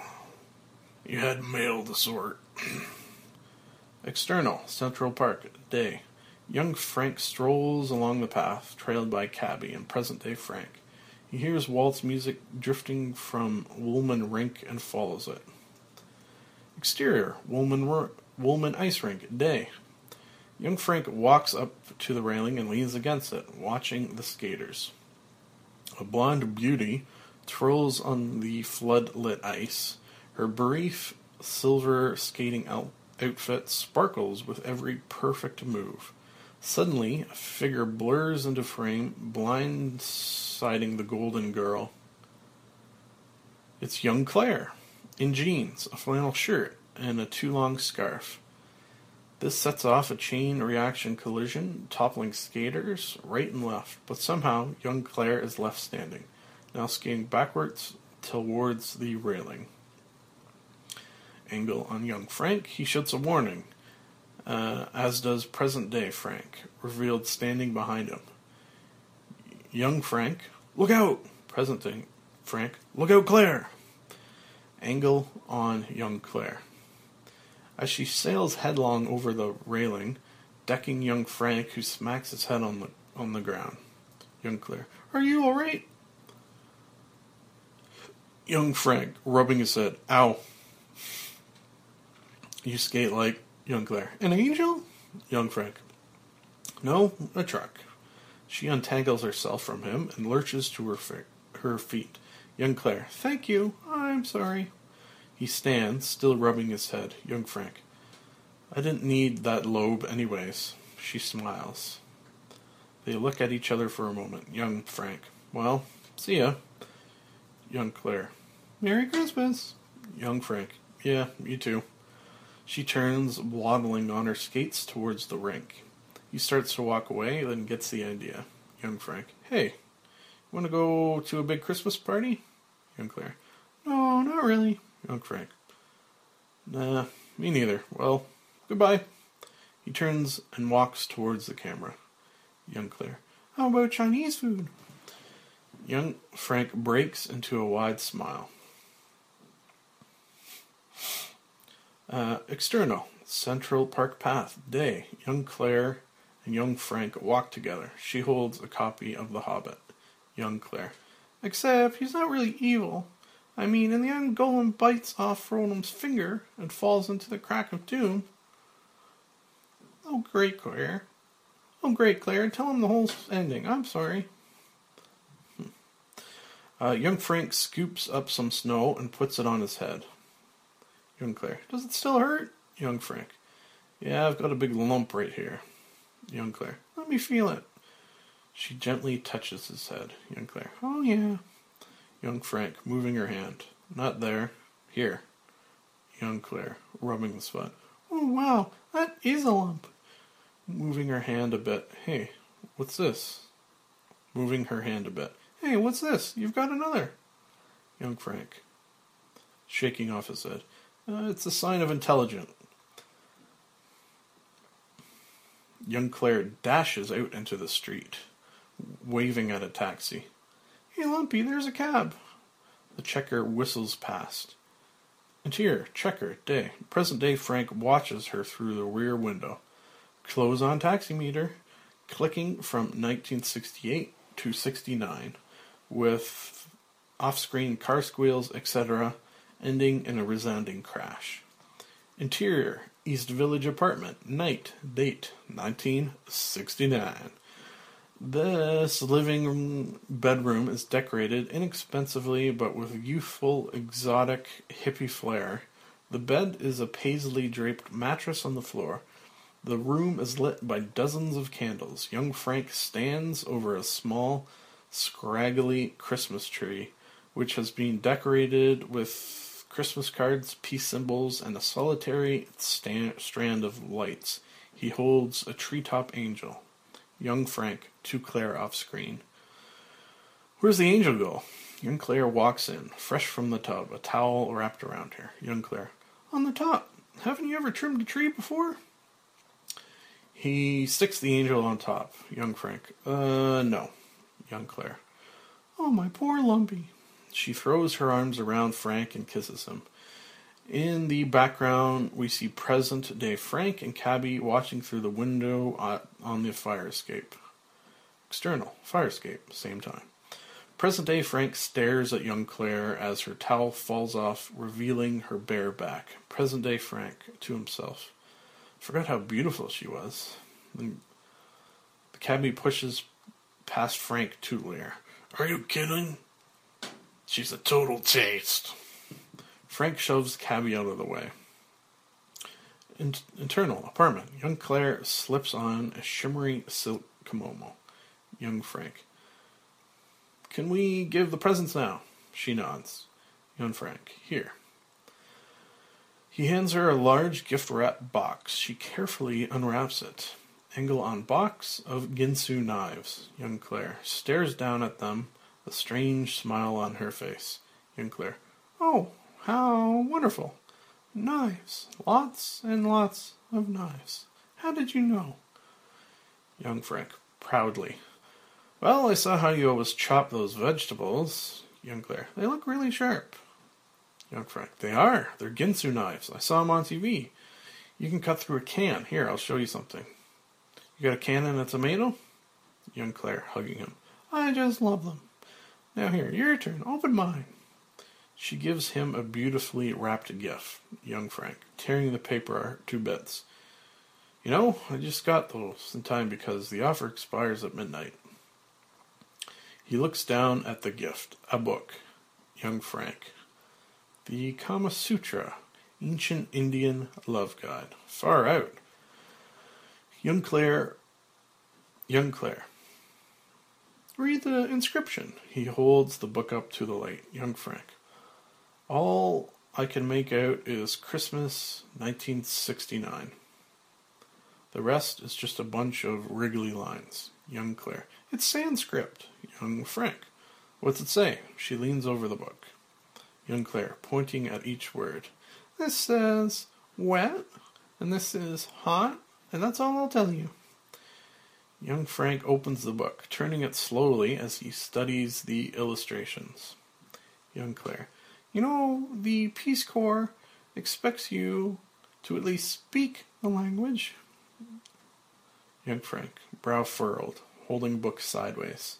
You can't do that. That's impossible. These guys have got to be double-jointed. Young Claire. Maybe when we get to Nepal, we can rent one of those houseboats right on the lake. Young Frank, totally absorbed in the book. That sounds nice. Wait a minute. Hold on. I don't believe this. Young Claire. What? Young Frank. They say there's a secret place you can touch on a woman that will make her bark like a dog. She moves closer to read over his shoulder, and he puts his arm around her. Young Claire. That's the silliest thing I ever... Roof, roof, bark, bark. Claire begins howling and barking like a wild dog. Young Frank leans over and kisses her, a long, passionate kiss. They both begin howling and baying. Angle on present-day Frank and Cabby, standing on the windy fire escape a few feet from the embracing couple. Frank, quietly to Cabby. I'm cold. I'm going to go home. Pan up to the full moon. We hear young Frank and Claire's howling echoing into the night. Cross dissolve to IBC TV studio. Night. Date 1971. A white overhead Klieg light. The howling continues as we pan down to a man in a dog suit on all fours, howling at a cartoonish Mike the Mailman who wears an exaggerated corny mailman suit, bow-tied, and carries an oversized mail pouch. We are watching a children's TV show in progress. The dog chews Mike's pant leg, growling in front of a whimsical doghouse hand-lettered kitty kennel. Mike the Mailman. Let go my leg! I've got something in my mailbag for you! The dog clings to his leg. Mike the mailman. It's a Christmas present for Lassie. Mike pulls out a big bone-shaped object wrapped in Christmas paper with a red bow. The tag reads, Merry Christmas 1971. Off-screen applause and children's cheers. The dog sits up, tongue out, begging for the bone. Angle on audience of children, sitting on bleachers, screaming and laughing at the show. Seated dead center in the middle is a stone-faced present-day Frank and the delighted cabbie. Angle on Mike the dog. Mike studies the gift. Mike the mailman. What could it be? Is it a book? Angle on kids. Kids shouting, It's a bone! It's a bone! Angle on Mike and dog. Mike the mailman. Is it a basketball? Angle on kids. Kids shouting, It's a bone! It's a bone! Angle on Mike and dog. Mike the mailman. Is it a pair of mittens? Angle on kids. Kids shouting, It's a bone! It's a bone! The cabbie leaps up from the crowd of children. Cabbie. Yeah, it's a fucking bone, you dork! The kids, of course, can't see or hear him, but Frank buries his face in his hands. Angle on Mike and dog. The mailman pulls a huge bone from the gift wrapping. Mike the mailman. Oh, look, it's a bone! He sticks it in the panting dog's mouth as the off-screen children cheer. Stage manager. We're commercial. We hear the top of a 70s Hasbro toy commercial as young Claire runs up to the dog, hugging him and waving a letter. Young Claire. We made it. They took us. We're in the Peace Corps. The dog takes off his costume head to reveal young Frank. Young Frank, without emotion. Really? We're in. That's great. Young Claire. Of course we didn't get Nepal. They're sending us to Africa, but here's the best part. They want us there in the first week. Lou Wexler, wearing a pumpkin-colored alpaca sweater, saunters over. Lou. Listen, I got an idea. Winking at Claire. Hi, sweetheart. To Frank. Why don't you eat the dog food? Young Frank. I thought I was going to throw the dog food. Lou. Well, eat it and then throw it. Young Claire. You can teach irrigation and contour plowing, and I'll show the women how to prepare well bounce. Stage manager. 30 seconds to air. Young Frank.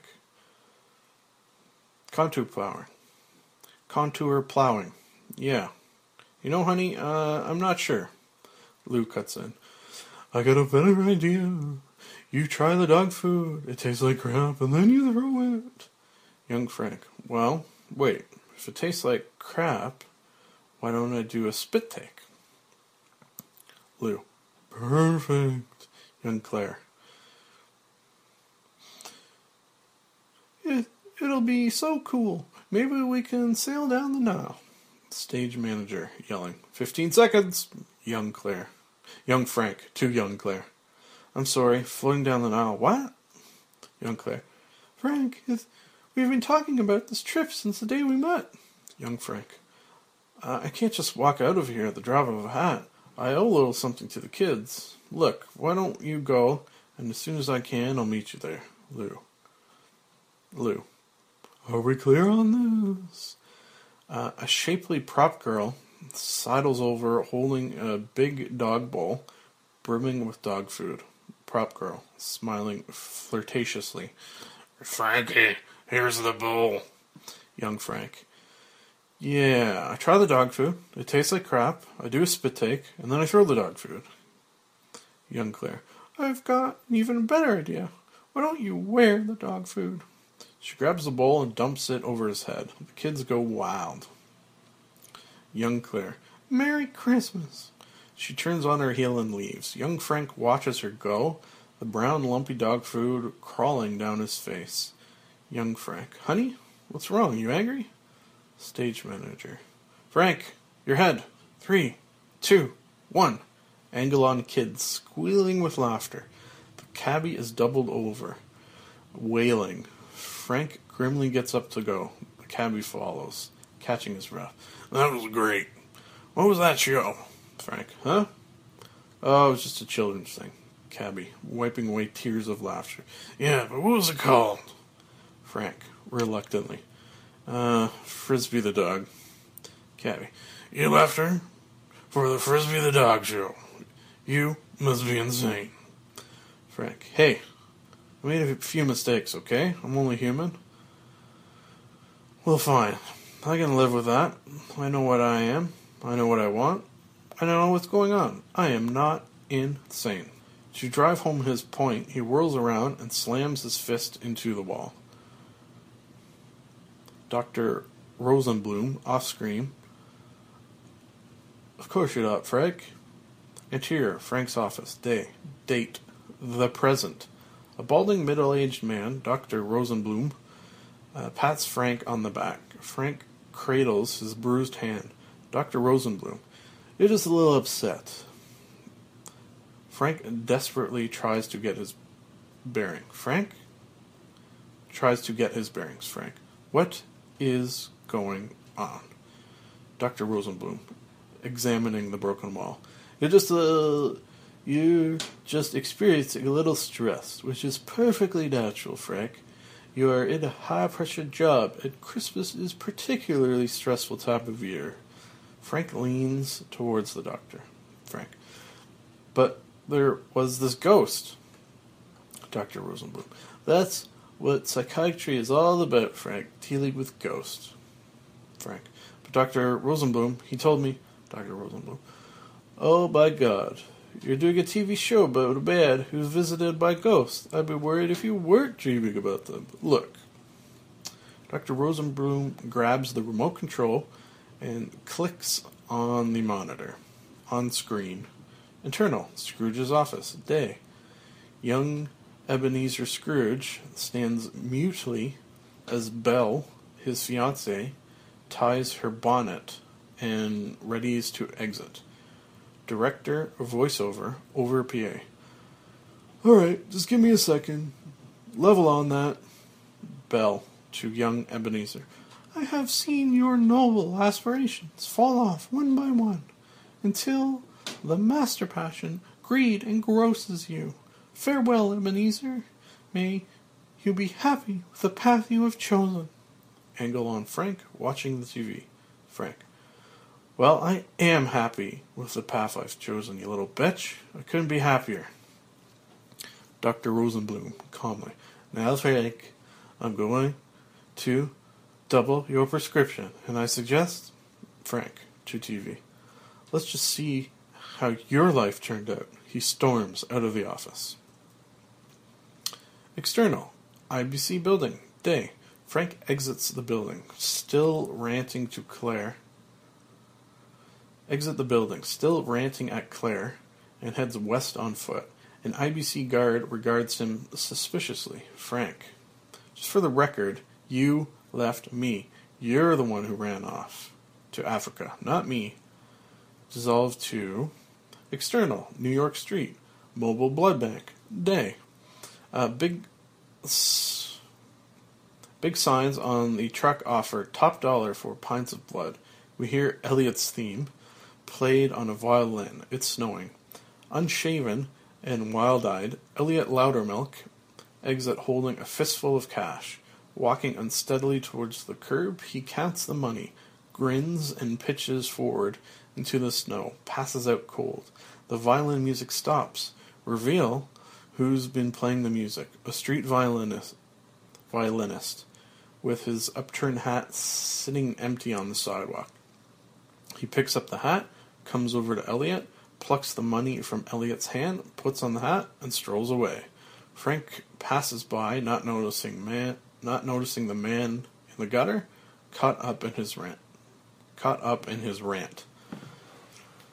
Frank, I stayed right here. You're the one who had to help the Hottentots, or whatever the hell they're called. External, homeless shelter, afternoon. The shelter, once a Cadillac showroom, has papered the big windows with bright murals painted by the inner city children of the community.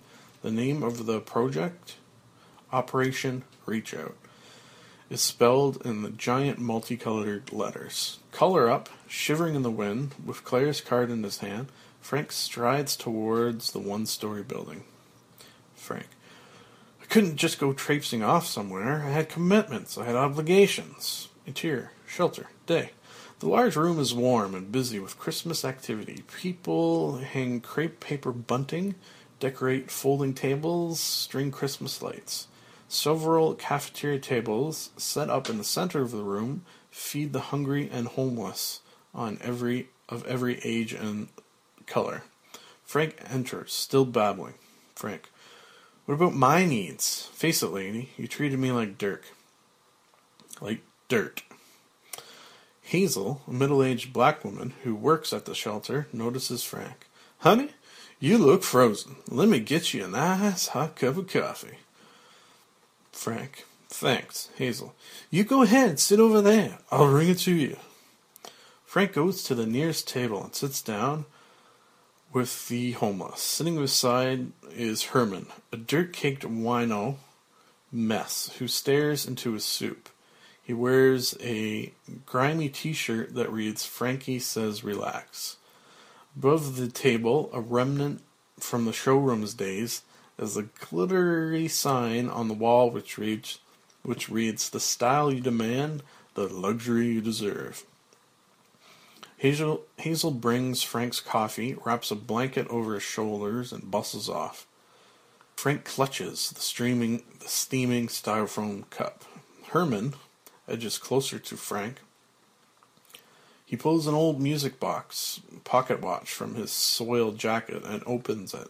Beautiful Dreamer plays, and he checks the time. Herman: Oh, the cocktail hour. Sidling against Frank. Now, Dick, you know your fine wines, your Great Westerns, your Lancers, your Mateus. But for my money, you can't find nothing better than... He slams a half-empty bottle of Mogan David Concord grape wine on the table. Herman: Mad Dog 2020. He snaps the pocket watch shut. Beautiful Dreamer stops. Herman takes a long swig and passes the bottle to Frank. Herman: Come on, Dick, drink up. Frank: Why do you keep calling me Dick?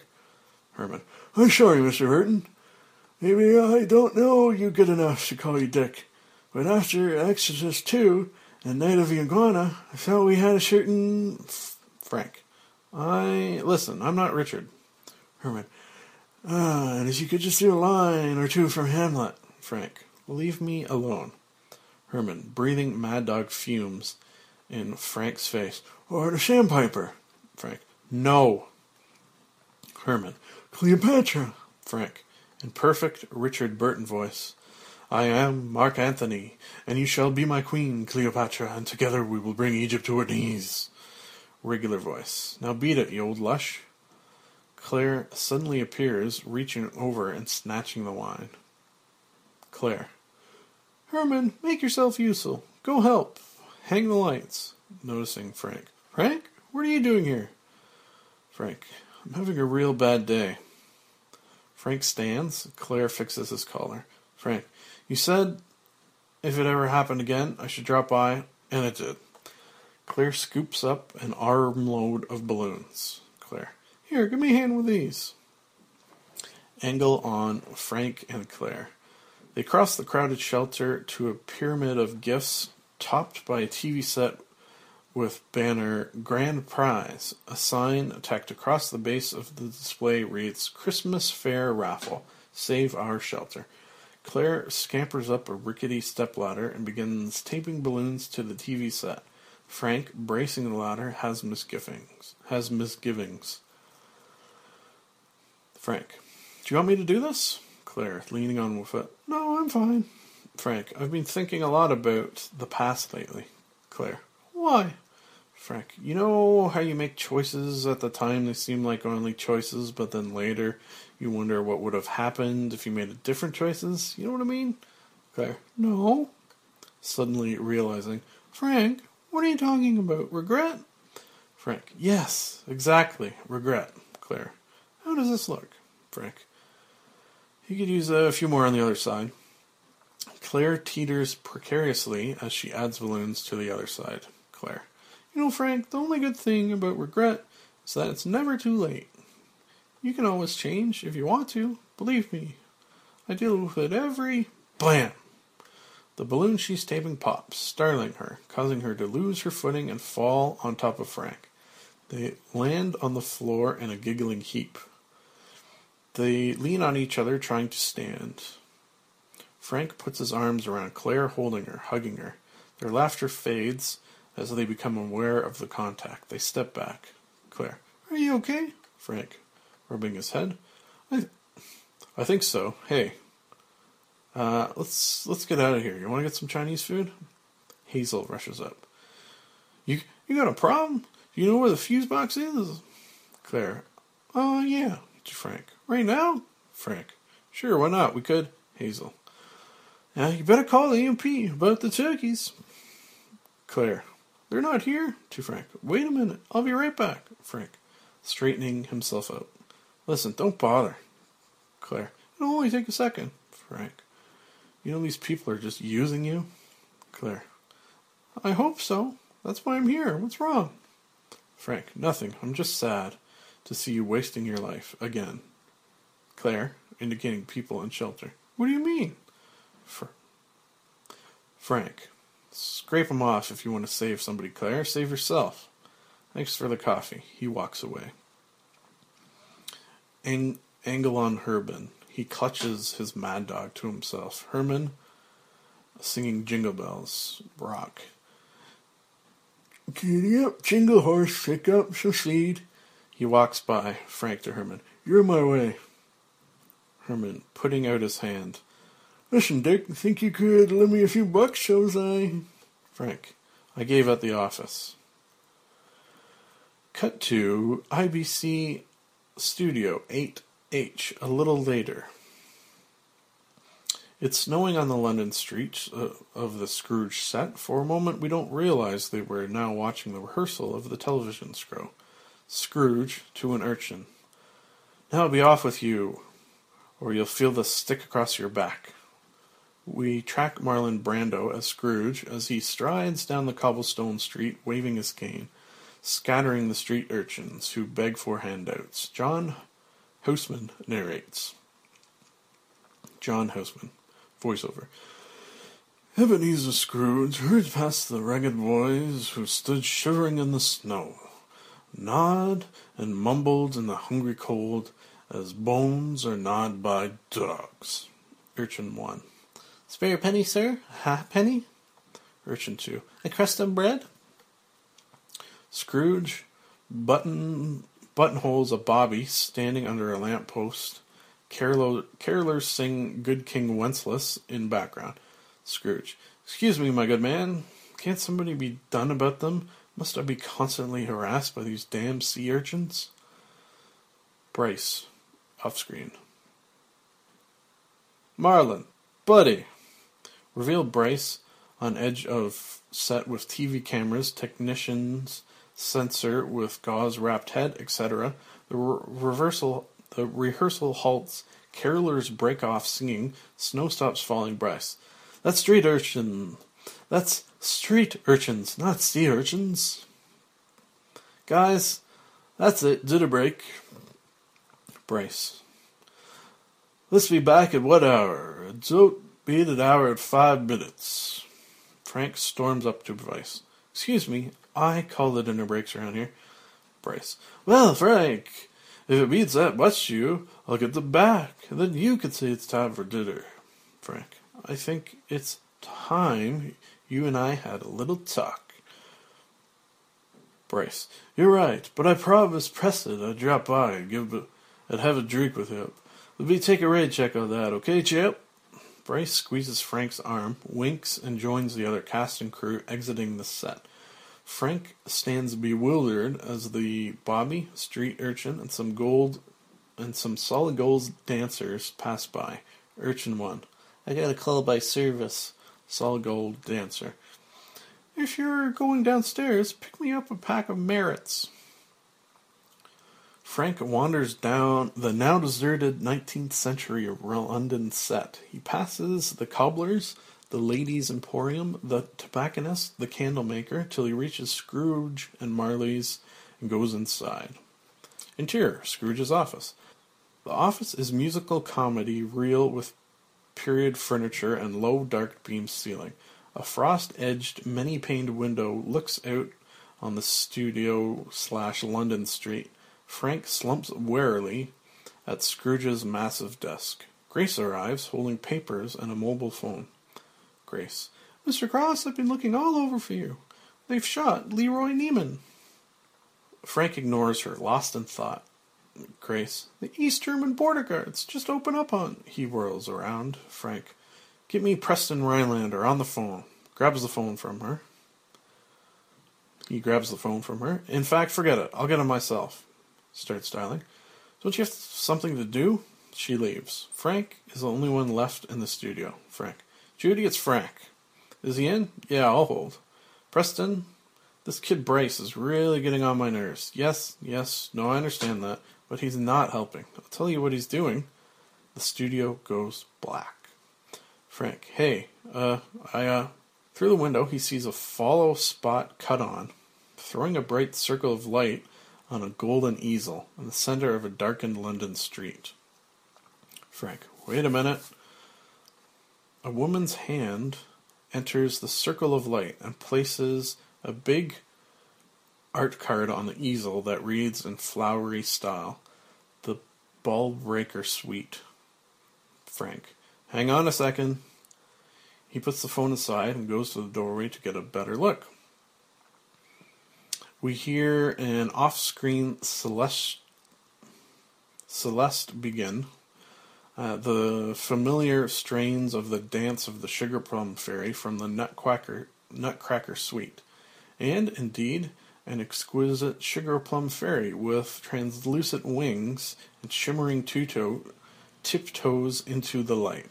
Frank can scarcely believe his eyes. She dances superbly, gracefully, executing leaps and spins and twirls and pirouettes and lots of other things with fancy French names. Her wings quivering excitedly, she glides over to Frank, and at a key point in the music, whomp, kicks him solidly in the balls. His eyes cross, he staggers, barely able to stand. As the music starts up again, she gaily flounces off, finishing with a flourish, does a little curtsy, and introduces herself to Frank. Hello, Frank. I am the ghost of Christmas present. She speaks somewhat like Glenda, the good witch, with a delicate British accent and a sing-song falsetto. Frank, hoarsely, Why'd you do that? Fairy, sweetly, Sometimes you have to slap them in the face just to get their attention. Frank, fine, slap me in the face, that's fair enough, but you kick me in the...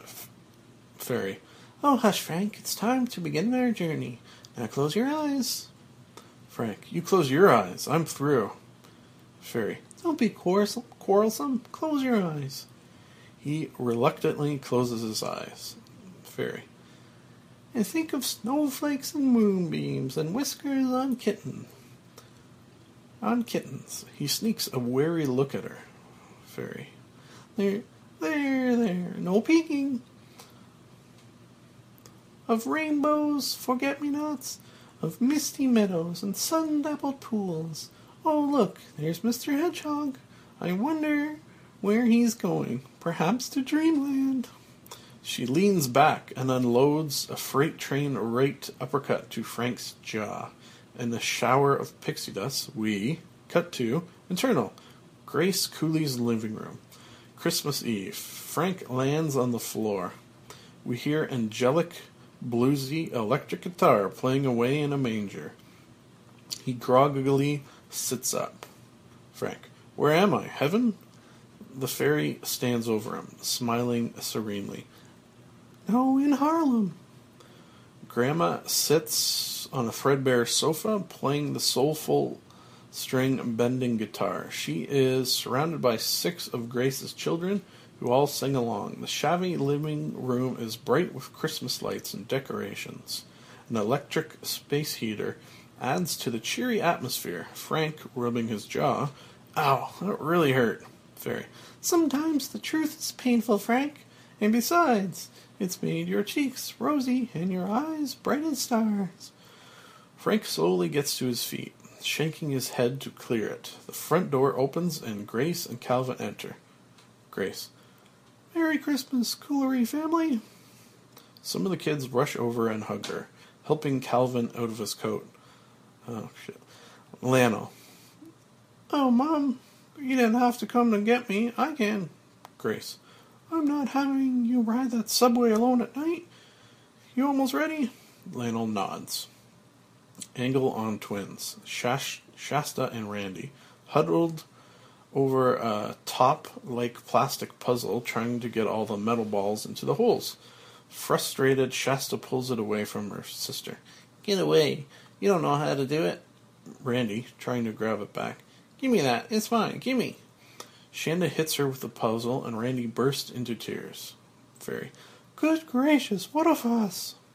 She sprinkles a little pixie dust over them, and instantly they're all smiles. Shasta. Here, take it. Your try. Randy. No, it's your turn. Frank notices Calvin sitting near them, eyeing the puzzle.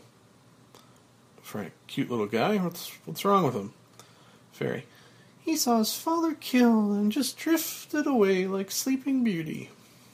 Frank. I didn't know her husband died. Fairy. Do you remember the period where she wore black for a year? Frank. Yeah, I thought it was just a new look, some fashion thing. Angle on Grandma. Grandma. You all ready to dance? Kids. Yeah. Grandma bends over, cranks up the volume on her battered pig-nose amp, and tears into Three Dog Night's Joy to the World. Angle on Fairy, Frank, Calvin, and twins. The twins go off to dance, leaving the puzzle on the floor. The fairy prances off to join them. Frank is alone with Calvin. Unseen, he watches him. The little boy stares at the puzzle. Suddenly, he reaches over and, with the flick of the wrist, spins it. Close on puzzle. As all the metal balls click into place. Angle on Frank, stunned. Calvin blankly moves away. Frank crosses the room to the dancing fairy. Frank. That kid, the little one, is he going to be okay? Fairy. It's his choice. Only he can break the spell. Frank glances back at Calvin, sitting by himself on the floor. Fairy. My, this is a merry tune. Come, join the dance. She does a quick pirouette. Frank. Huh? No. No thanks. Grandma wails, singing the chorus. Joy to the world, all the boys and girls. Joy to the fishes in the deep blue sea. Stephen joins her, drumming on the phone book. Shasta and Randy grab Grace and rock around the room. All the kids are dancing now. The fairy leaps onto the coffee table and does a grand Jataburka lounger. Everyone is swinging heavily. Close on a kitten, curled up in the middle of the nativity scene. Opens drowsy eye, yawns, goes back to sleep. Back to scene. Frank begins tapping his foot, shyly snapping his fingers. Grandma jumps up, windmilling her beat-up Telecaster for all she's worth. Frank to Fairy. You sure they can't see me? He finally surrenders to the beat and dances, timidly at first, but quickly progressing to full-out party beats. Party beast. The fairy prepares to depart. The fairy. Come, we must tarry. We've tarried long enough. We must. Frank, frogging wildly. Lighten up, Mama. Let's get into the zone. Let's get ill. Fairy. This is a disgrace, Frank. Look at that ceiling. A woman in your employ living like this. Shame on you. Still dancing, Frank glances up at the crumbling ceiling. You're right. When I get back, I'll give her, the fairy sucker punches Frank with a Mike Tyson right In another burst of pixie dust, we match cut to Externo, James Cross, Brownstone, Night. Establish a brownstone under renovation. A large dumpster sits outside. Off-screen noise brings us to Interior, James Cross, Brownstone, Living Room. Christmas Eve. The blow sends Frank crashing into a bar trolley loaded with glasses and party snacks. He struggles to get up, picking cocktail cherries off his lapels. A big mongrel dog growls at him. Frank. Fairy, no fairy. You do that one more time and I'm going to rip your wings off. Wendy Cross, off-screen. Cujo, bad dog. Wendy, James's wife, a long-limbed stunner with an easy smile, rushes over to the trolley and begins cleaning up. A guest lends a hand. Guest one. It's your turn, Wendy. Wendy, go ahead, I can hear you. The fairy helps Frank to his feet and gestures around her. Fairy, oh, what a gay feast. We see a warm, homey place full of friends and food. Cujo curls up in front of a roaring fire. We hear medieval Christmas carols played by a chamber quartet on the stereo. A bushy Christmas tree strung with real popcorn and real cranberries soars to the ceiling. This lovingly restored Victorian broom, strewn at the foot of the tree, lie opened gifts. Frank. This looks like a Lowenbrow commercial. Fairy. Do not vex me, Frank, or I'll fix your mouth so it won't hold soup. As Frank looks at her apprehensively, Wendy notices an unopened present under the tree and brings it open to James. Wendy. We haven't opened your brother's gift yet. Wide shot of living room with everybody gathered around James opening the gift. In the background is Frank and Fairy. Guess two. This ought to be great. What did he get you this year? James. I don't remember. What did he get you last year? I don't remember. Wendy. A shower curtain. They all laugh. Frank to Fairy. It was a beautiful shower curtain. It was gray, a little IBC stamped all over it. James unwraps the large present. Wendy. What did you get him this year? James. What did you get? Wendy. What did you get him this year? James. Nothing really. I made a frame for an old snapshot of the two of us when we were kids. James reaches into the box and with difficulty pulls out a top-of-the-line VCR. James. I don't believe it. A VCR. Frank explodes. Frank. I'm going to kill her. I distinctively said towel. I remember saying the words. Wendy. You probably got the gifts mixed up. Frank. I didn't get the gifts mixed up. The ex-secretary got the gifts mixed up. James. Over his friend's laughter. You really don't know him. Wendy. And I'm never going to know him. Every year you invite him to the Christmas dinner, and every year he's too busy to come. When are you going to learn? James. Never. He's my brother. The fairy looks over at Frank. Frank. What the hell? Frank. What the hell? It's Christmas. Wendy. Can we please get back to the game? We're winning. The party gathers around guest 3 and a Trivial Pursuit board. Guest 3. Okay, on the Addams Family, what musical instrument did Lurch play? Fairy. Frank, we must be off. James to Wendy. I think it was a violin. Frank. Wait a second, I'm starving. Let me grab a turkey leg or something. Guess 4. Is that your answer? Wendy. It could have been a violin. He only had one hand. Fairy. I'm afraid we've lingered long enough. Frank. Let's just hang out. That's sort of fun. James. That wasn't Lurch, that was Thing. The fairy attempts to throw her trademark right cross, but Frank easily blocks it. Guess 2. Wasn't he in the Munsters? Frank. Come on, babe, give me your best shot. Wendy. Let's play piano. To James. Okay, we're saying he played piano. Guess 3. Wrong. He played the harpsichord. She glances. Piano, James. Piano, harpsichord, same thing. Fairy. Oh, how sweet. Mistletoe. Frank looks up, and before he realizes his mistake, she rockets him off to dreamland. With a blast of pixie dust, we match cut to interior. South Bronx tenement, apartment, night. The blow sends Frank sprawling into a shadowy one-room apartment. It's bitter cold. He angrily picks himself off the floor, ready to duke it out. Frank. Okay, that's it. That does it. Sensing he's alone. Hello? Miss Fairywoman? Ghostess? Anyone? Frank tries the door. He yanks it. Locked tight. He pounds on it with both fists. Frank. Come back. Please. Don't leave me here.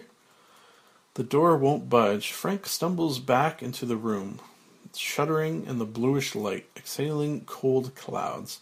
He fumbles out his lighter and flicks it on. It doesn't shed much light. He grabs an old newspaper off the floor, rolls it tightly into a torch, and sets it on fire. A few feet away, on a decaying couch, sits Herman the wino. He watches Frank wordlessly. Frank. Sorry, you scared me. I thought I was alone. Herman continues to stare at him. Frank. I'm not going to hurt you. I need your help. It's me, Dick. He reaches out and gently shakes Herman. The gold pocket watch falls from Herman's hand, and the lid opens as it lands. It begins playing Beautiful Dreamer. Frank holds the torch closer. Herman's white face and blank eyes confront him. Frank. Oh my God. He's frozen to death. Frank backs away, slowly looking around the room. Herman stares at him as if in judgment. Frank's point of view. While Beautiful Dreamer plays, we see where Herman came to his end. Roaches crawl over an empty, doorless refrigerator. A plume of ice hangs from a broken water pipe. The floor is littered with rags, cans, newspapers, bottles. The watch runs down and stops. Frank, lost in the sad inventory, doesn't notice the torch in his hand. Frank. Ah! The flame sputters out, leaving Frank in darkness. He panics, smashing the boarded-up windows with his shoulder, but they won't give. Frantic, he tries kicking the door. Nothing. Grabbing a chair, he batters the door with all his might. The chair shatters. Frank gathers his last bit of strength to make a final charge through the door. He breaks through. Internal. IBC Studio. 8H. Scrooge set. Christmas Eve. Frank bursts through Scrooge's office door, flattening the lady censor and tumbling to the floor. We hear heraldic horns play a fanfare.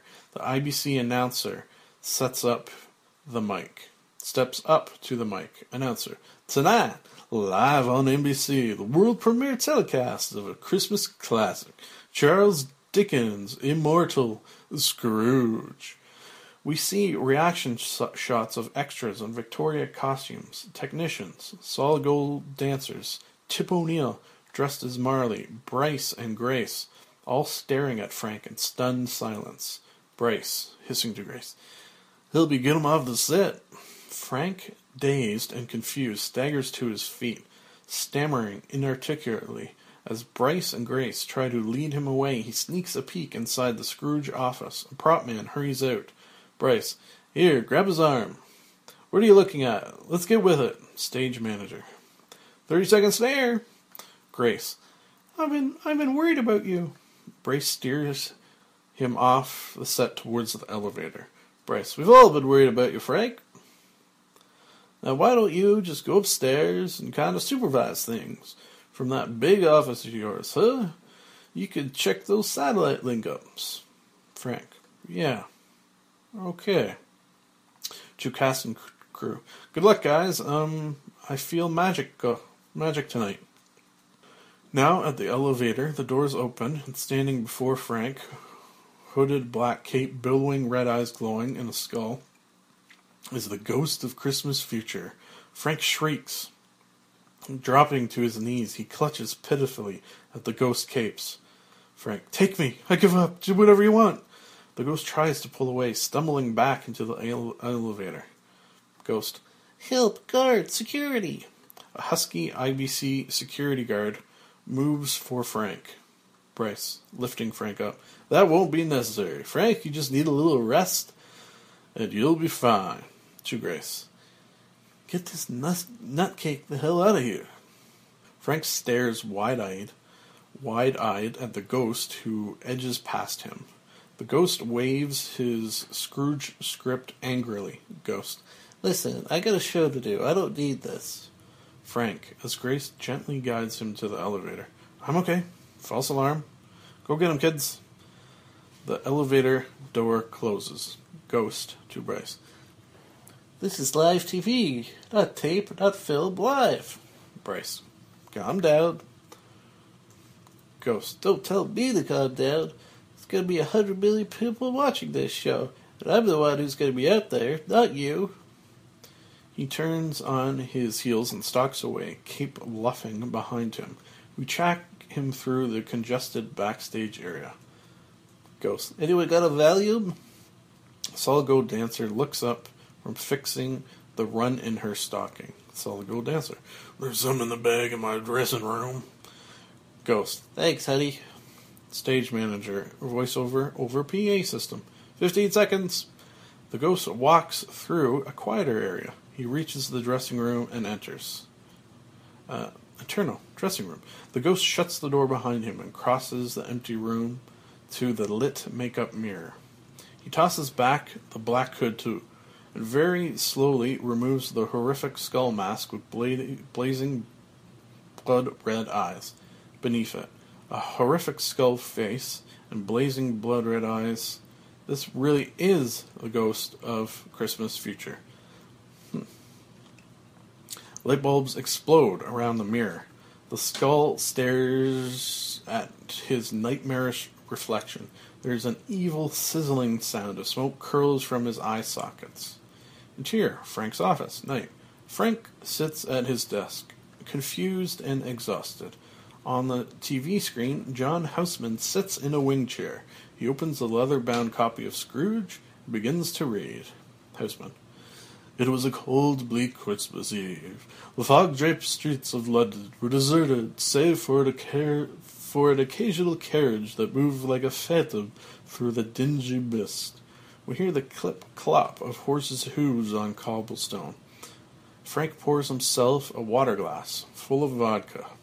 Houseman, on screen. Old Ebenezer Scrooge sat alone in his gloomy chamber, more bitter than the night. Christmas, he thought. Bah, humbug. Frank takes a big swig.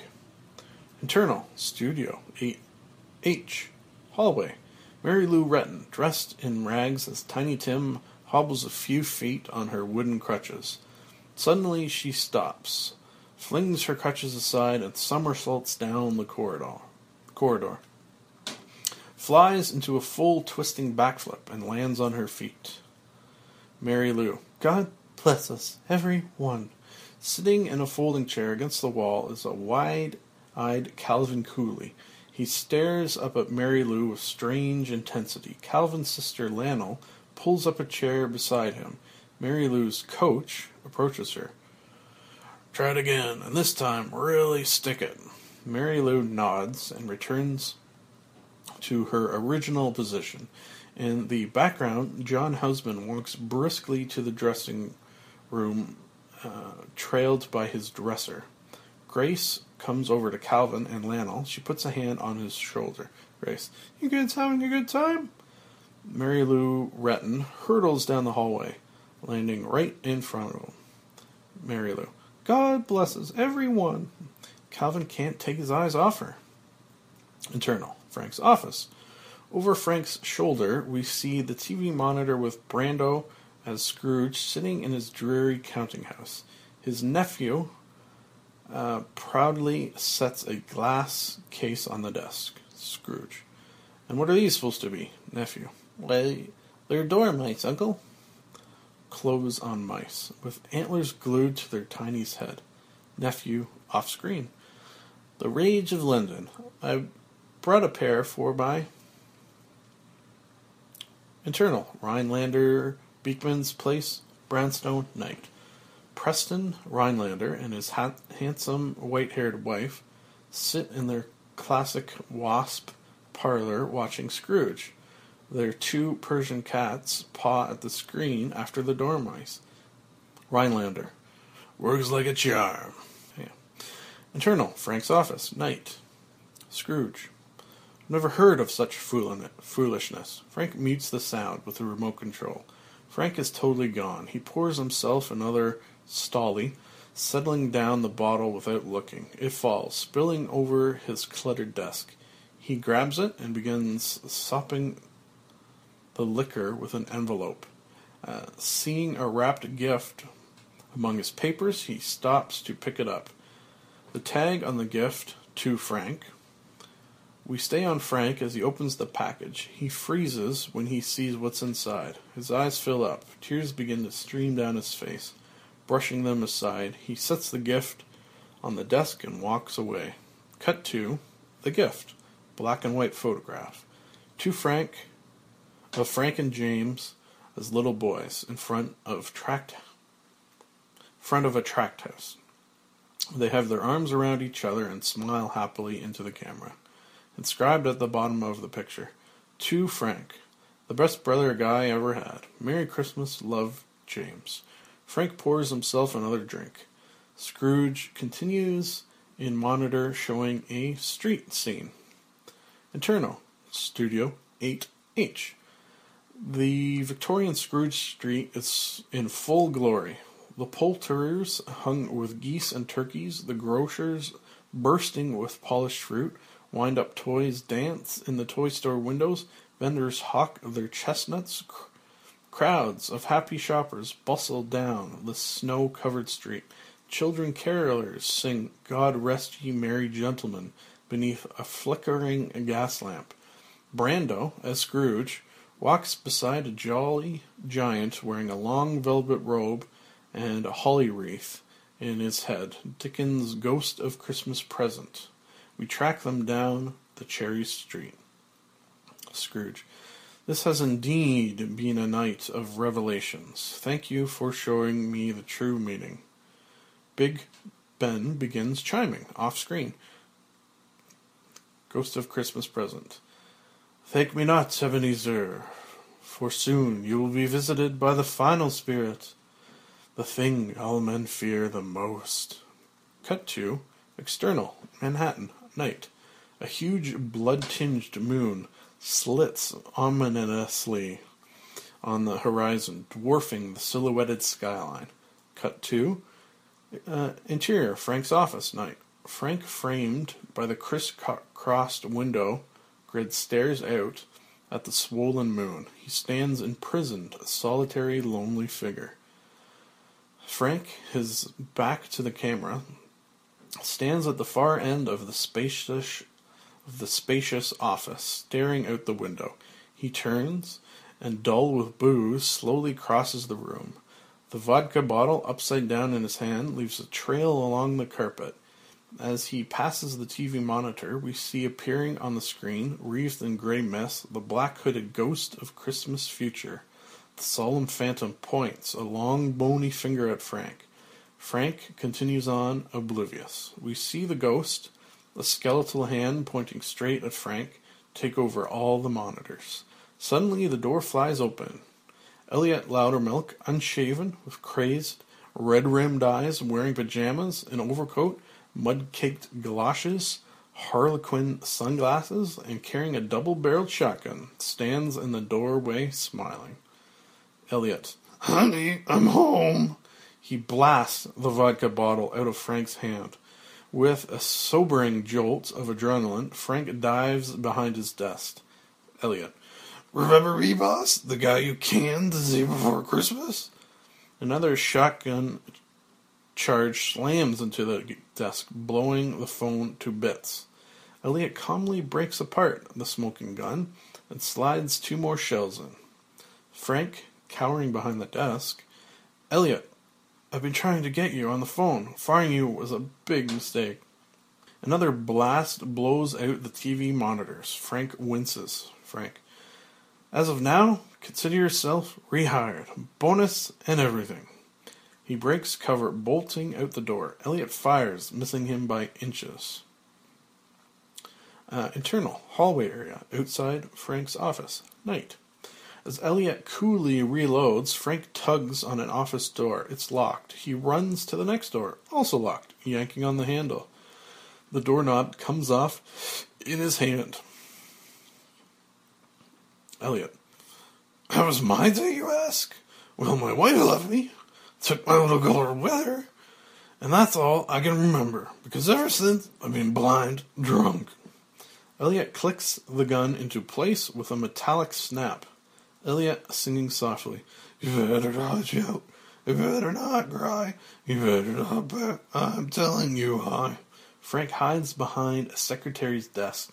Frank, you were right, I was a jerk. I've missed the whole point of Christmas. I know that now. Elliot appears above him. Frank looks up to see both barrels inches from his head. Frank, but I've been through a lot today, and I've learned a lot. He gets to his feet. Elliot singing, He knows when you are sleeping. Elliot backs Frank up against the wall. Frank, I've done some terrible things. Not just to you, but to people who love me. But the wonderful thing is it's not too late. Elliot singing, Knows when you're... Frank, please, just give me a chance. Elliot aims with both barrels at the camera over his shoulder. We see the ghost holding out both his skeletal arms in a death embrace. Frank, off screen, and I promise you, both barrels explode with a deafening roar. Frank drops to the floor, barely dodging the blast. 2 smoking holes are blown out inches above him. Frank scampers on all fours down the hall. Elliot, in no hurry, reloads. Frank springs to his feet as the water cooler explodes near his head. Elliot follows him down the hole, the shotgun dangling casually over his elbow. Elliot singing, Knows when you've been bad, or... Frank runs until he reaches the elevator bank. Incredibly, the elevator bell rings and the door slides open. Frank leaps inside and hits L. Frank frantically punches closed door. Elliot rounds the corner. So be good for... The door closes on Elliot, aiming both barrels into the elevator. Frank is safe. Whew. Elevator, night. Frank stares up at the descending floor lights, sweat beading on his forehead, panting heavily. Suddenly he realizes there's someone else breathing in the car, low, death-rattled breaths. He whirls around to see the ghost of Christmas future right behind him. Frank, good, it's you. Scared me to death. Frank wipes his brow, recovering. Frank, what the hell are you doing here? Shouldn't you be downstairs in the studio? We're on the air. He notices something rustling beneath the ghost's black cape. Frank, hey, what do you got under there? He pulls back the cape to reveal hellish faces writhing and moaning in pain, trapped inside the hollow ghost's bloody ridge-cave prison. Frank yanks the cloak shut, eyes wide with dread. He slowly looks at the ghost's hooded face. Wisps of smoke drift from the coal red eye sockets. Frank, oh shit, whoa, that's some costume, really works. Whew, I'm scared. Elevator doors open behind him. Frank, whoops, my floor, gotta run. As the ghost silently glowers at him, Frank bolts out of the elevator into a situation too horrible to be described.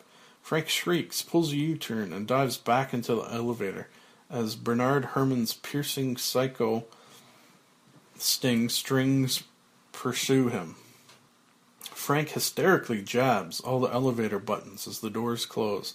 The ghost stares down at him.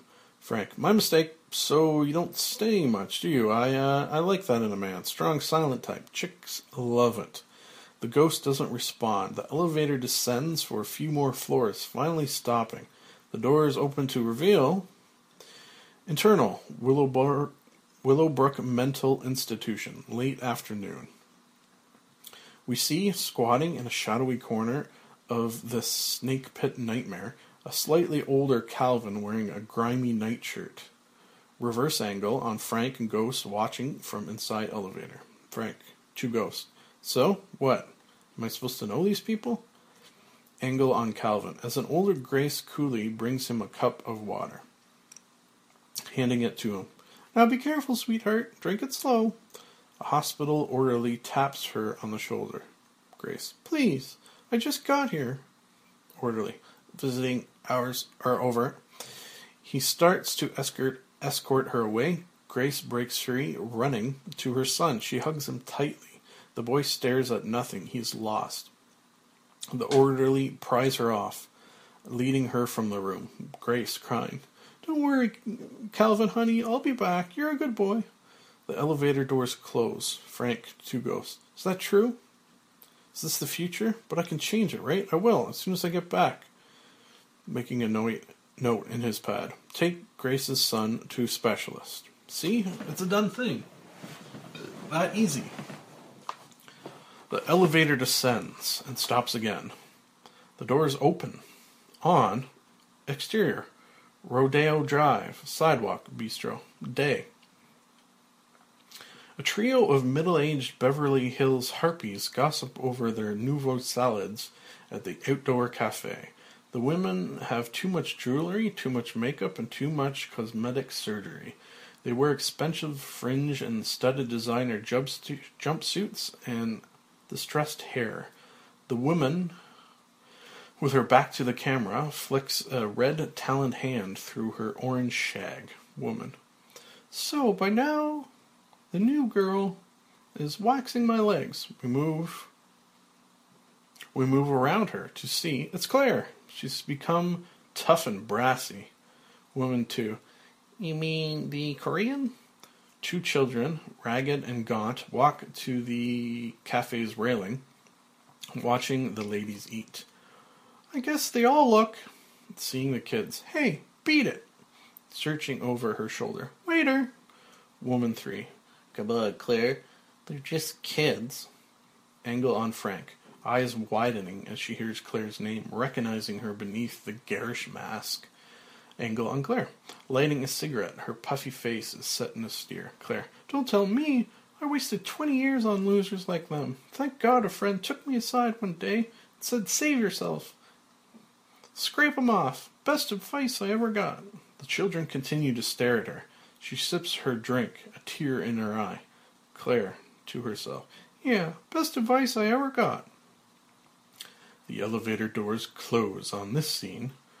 Frank turns to the ghost. Frank. I didn't mean it. I was angry and hurt. I didn't want... She was right. The second I get back, I'm going to call Claire. No, I'll go over and see her. Thanks. Thank you for showing me this. This was good. The elevator descends, finally stopping at the bottom floor. This time the doors slowly swing open with a chilling stone against stone sound. The ghost wordlessly floats past Frank, out of the car. Frank, hey, wait up. Frank follows the specter into external, cemetery, night. Frank looks over his shoulder to see he has just stepped out of an age-worn marble mausoleum. He shudders, dashing through the Michael Riva graveyard after the ghost. They walk/float side by side through the moon-swept headstones and crypts towards the Bear Hall. Wendy Cross stands there alone, head bowed. Frank, oh no. James, my brother is dead. Oh, what a waste. I don't know what my problem was with him. He was my brother, and I love him. I do. When I get back, James Cross steps out from behind a monument and joins his wife. He is sobbing. She holds his hand, comforting him. Frank, happily, James, he's okay. Realizing, well then, who's buried there? Frank looks at the ghost, who simply points towards the freshly dug empty grave. Frank is drawn up the hill. Close on headstone, which reads, Francis Cross, beloved brother. The birth and death dates are obscured by a floral wreath. Angle on Frank, shaking his head, mouth open in disbelief. What? I'm dead? What the hell are you saying here? I've died? That's crazy. I mean, if I'm dead, how can I change any of this? My brother's showing me these things if I can't do anything about them. Why bother showing me these things if I can't do anything about them? Backing away from his grave. No, I'm sorry, that's it. That's enough. You're not getting me in there. He wheels, fleeing back to the mausoleum elevator. His only possibility of escape. Spectre points a bony finger after him. Interior, elevator, night. Frank races inside and pushes the 22nd floor. The doors slide shut. He looks up at the floor lights. The car is still. He's breathing hard. Suddenly, with a wrenching metallic sound, the walls of the elevator begin to close in on him. The ceiling slowly drops. Frank jams his arms out, trying to fight it, but the elevator tightens to fit his body. The lights flicker, and in an instant before they go out, we can see the elevator car has become Frank's coffin. From outside, we hear hands roughly grab the coffin and turn it sideways. Gravedigger 1, off-screen. Easy. Watch it. Gravedigger 2. I got it. You get back. Gravedigger 3. Damn, it's cold. Frank, hey, what's going on? I'm in here. External, cemetery, night. 3 gravediggers carry Frank's coffin up the hill to the grave where James and Wendy wait. Gravedigger 1. Not much of a turnout. Interior, Frank's coffin. We hear Frank's panic breaths. Frank, anybody out there? Can anybody hear me? Hello? We hear creaking, jostling sounds. Frank, help! They lower the coffin into the pit. James, the Lord is my shepherd, I shall not want. Interior, coffin. The blackness. In the blackness, we hear James' muffled voice. James, voiceover. He leadeth me beside the still. Whispering to himself, oh my God, I'm being buried alive. Help me, help me. In the total darkness, we hear the sound of dirt hitting the coffin lid. Frank goes berserk.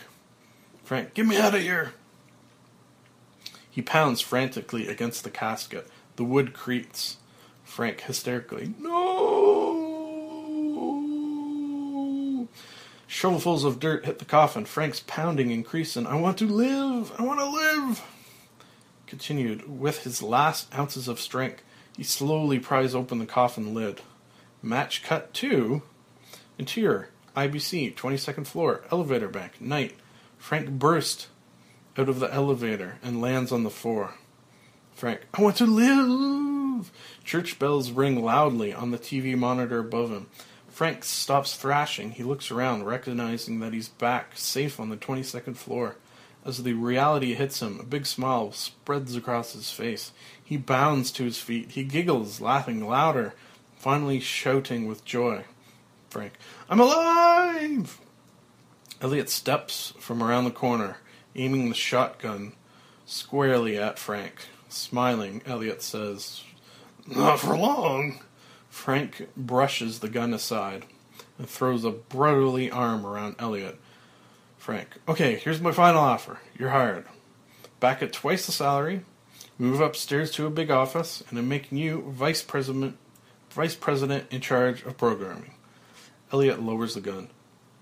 Elliot, excuse me, I'm looking for Mr. Frank Ross. I must have the wrong... Frank stops him as he turns to go. Frank, no, it's me, but it's not me. I'm a new man. I'm a lover. He gives him a big kiss on the cheek. Frank, I'm a singer. He hits a high note. On the TV monitor, the clanging bells of London change to the careless singing, I heard the bells on Christmas Day. Frank, I'm a dancer. He grabs Elliot and waltzes him wildly down the hall, but Frank freezes in mid-tango spin. Letting go of his partner's hand, Elliot sails across the floor and topples over a deck. Frank, wait, are we still in the air? Elliot climbs from behind the desk. Elliot, apprehensively, got about 10 minutes left. Frank helps him to his feet, throws an arm around him, and steers him towards the door. Frank, 10 minutes. Come on, Elliot. Frank pulls a shiny red Christmas ball from the corporate wreath, hooks it around his ear, and flashes a wacky grin. Frank, let's have a little fun for once in this life. Cut to interior, studio, night.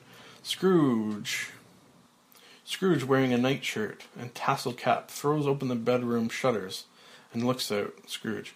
Oh, what a glorious day! Never has there been such a day. He shouts to the street urchin, lobbing snowballs in the street below. Scrooge. You there, lad! The boy stops and looks up at the window. Urchin 1. Yes, sir. Are you talking to me, sir? Scrooge holds up a shiny coin. Here's a gold sovereign. Go buy me the biggest goose in all of London. He tosses it to the boy off screen, a slow motion of the tumbling coin, but it's caught by a different hand. We hear gasps. We hear the shocked reaction of Brando, Grace. The place is in a panic. Elliot has appeared with a shotgun behind the director. Elliot. Just stay on him. Interior, studio, night. The hand opens, and Frank Cross looks down at the coin he just caught. As more cameras glide over to shoot him, Frank takes charge. Frank, which camera am I on? This one? Come on in a little closer, Tony. Into the camera. Hi, I'm Frank Cross. I'm the president of this network, and I gotta ask you one question. Interior, Rhinelander's den, night. Bolt upright in his chair, nervously sipping a drink, Preston Rhinelander glares at Frank on the TV set. It started to snow outside. Frank, what the hell are you doing watching television on Christmas Eve? Rhinelander does a spit take and lunges for the phone. Interior, studio, night. Frank. Do you have a family? I do. I have a brother, and he's the best. Interior, James, living room, night. James, Wendy, and the other couples crowd around the TV watching Frank. Frank, waving. Hi, James. I should be there with you guys right now, not here. We could be drinking punch, telling jokes, eating mince pie. I don't know. But I should be with the people I love. It's Christmas Eve. They all cheer, startling the dog. James. You tell him, Frank. Studio. Night. Frank. No family? What about your friends? The gang you work with? Interior. Rhinelander's den. Night. Rhinelander's on the phone, and Frank's on the console. Rhinelander. Control room? Control room? Who let that idiot in on the air? Elliot is on the other end of the line, holding shotgun, 1 foot up on the director's chair. Frank's in the monitors. Elliot. Bryce Cummings did, sir. Frank. Your bowling team. An old army buddy. Your personal banker. Rhinelander on the phone. Rhinelander on the phone with Elliot. Put Bryce on the phone immediately. We pan away from Elliot to find Bryce festively trussed up in Christmas ribbons, gagged with a big bow stuck on his head. Elliot. I'm sorry, sir. He's tied up right now. Bryce attempts to hop out of the room, but Elliot deftly slams his foot down on the end of Bryce's ribbon, and he topples to the floor with a big crash. Frank. Back on TV. Call him up. Have him over there. Have a party. When I first started here, my boss gave great Christmas parties. We're going to do that again. Tonight, we're going to do that again. Tonight. Why? Because it's Christmas Eve. Angle on cameraman. Sound guys, prop men, actors, technicians in studio, whooping delightedly. Angle on Frank. Frank. Yeah, we've got to get a band down here. You grab somebody you like and dance, and you kiss them under the mistletoe. Thinking about Claire. Boy, there's a girl I'd like to be with tonight. Interior, homeless shelter, night. Claire watches Frank on the raffle TV. Frank. A girl I loved a long time ago. Move in on a tight shot of Claire. Frank on screen. A girl I still love. We see Frank on TV, Claire watching. Frank brightening. But that's the beauty of it. That's the beauty of it, Claire. It's not too late. It's Christmas Eve.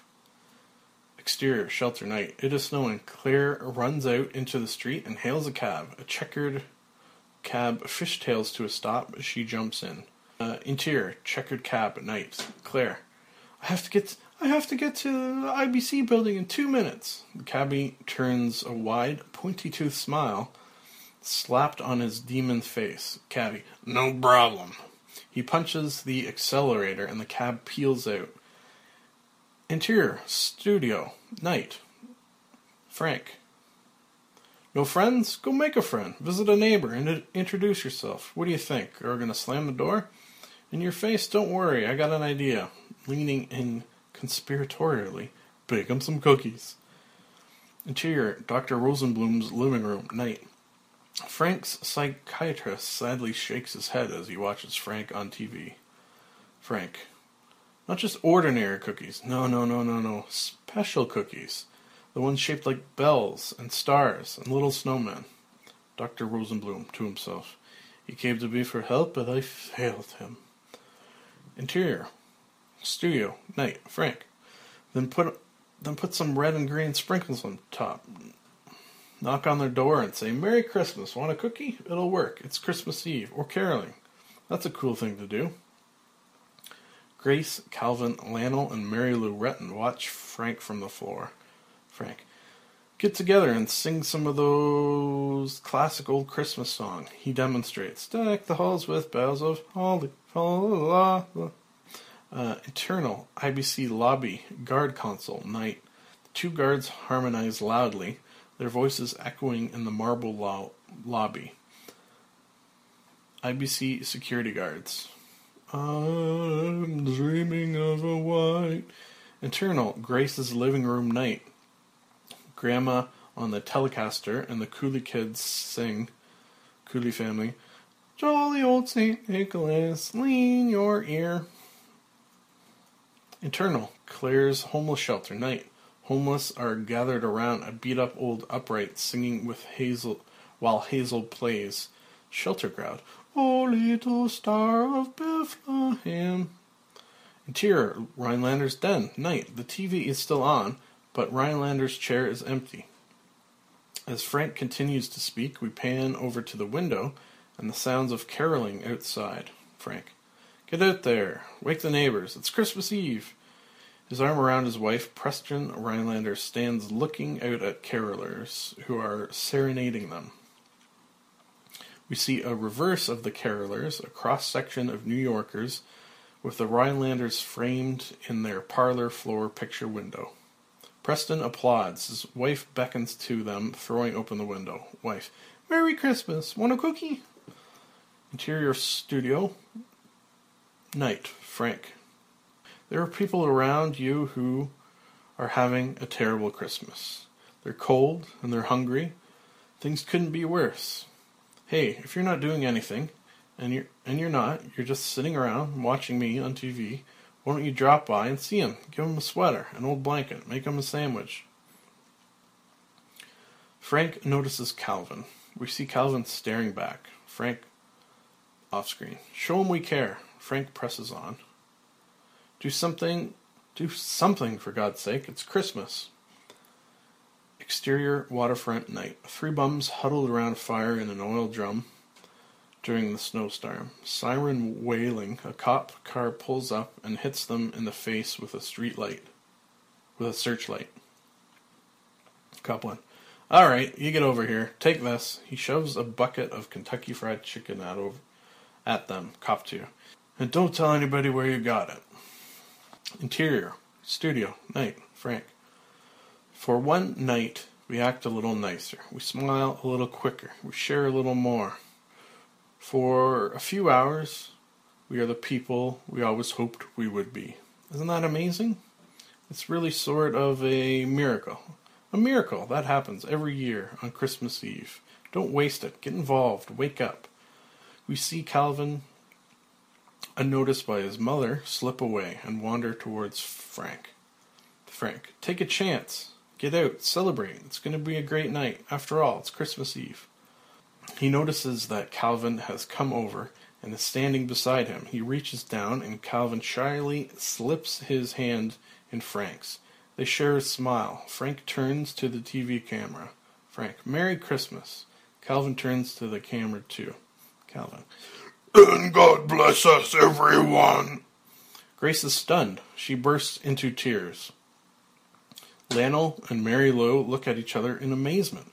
Frank laughs and scoops up Calvin in his arm. Grace gives them a big hug. The whole studio applauds, Frank including many persons we've seen before.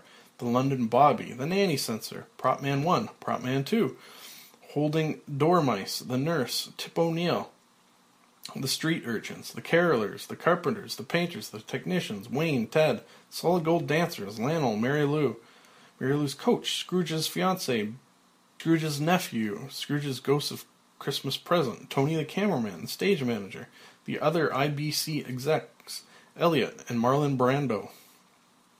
Claire can barely get through them. Frank spots Claire fighting her way through the crowd. He hands Calvin to Grace, and Claire rushes into his arm. Claire, tears streaming down her face. "Merry Christmas, Lumpy." Frank, "Christmas? Bah, humbug." He winks at someone high over his shoulder and kisses Claire again.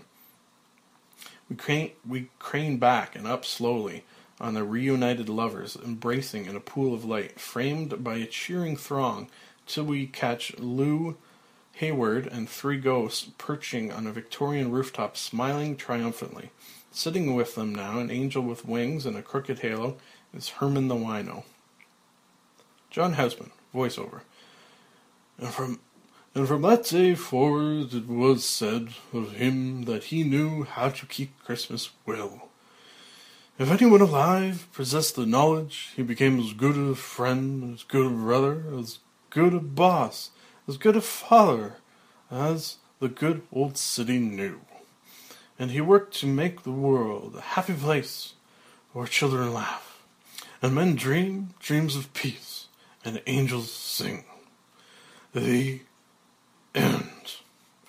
Roll end credits, as all sing Angels We Have Heard on High. Everybody,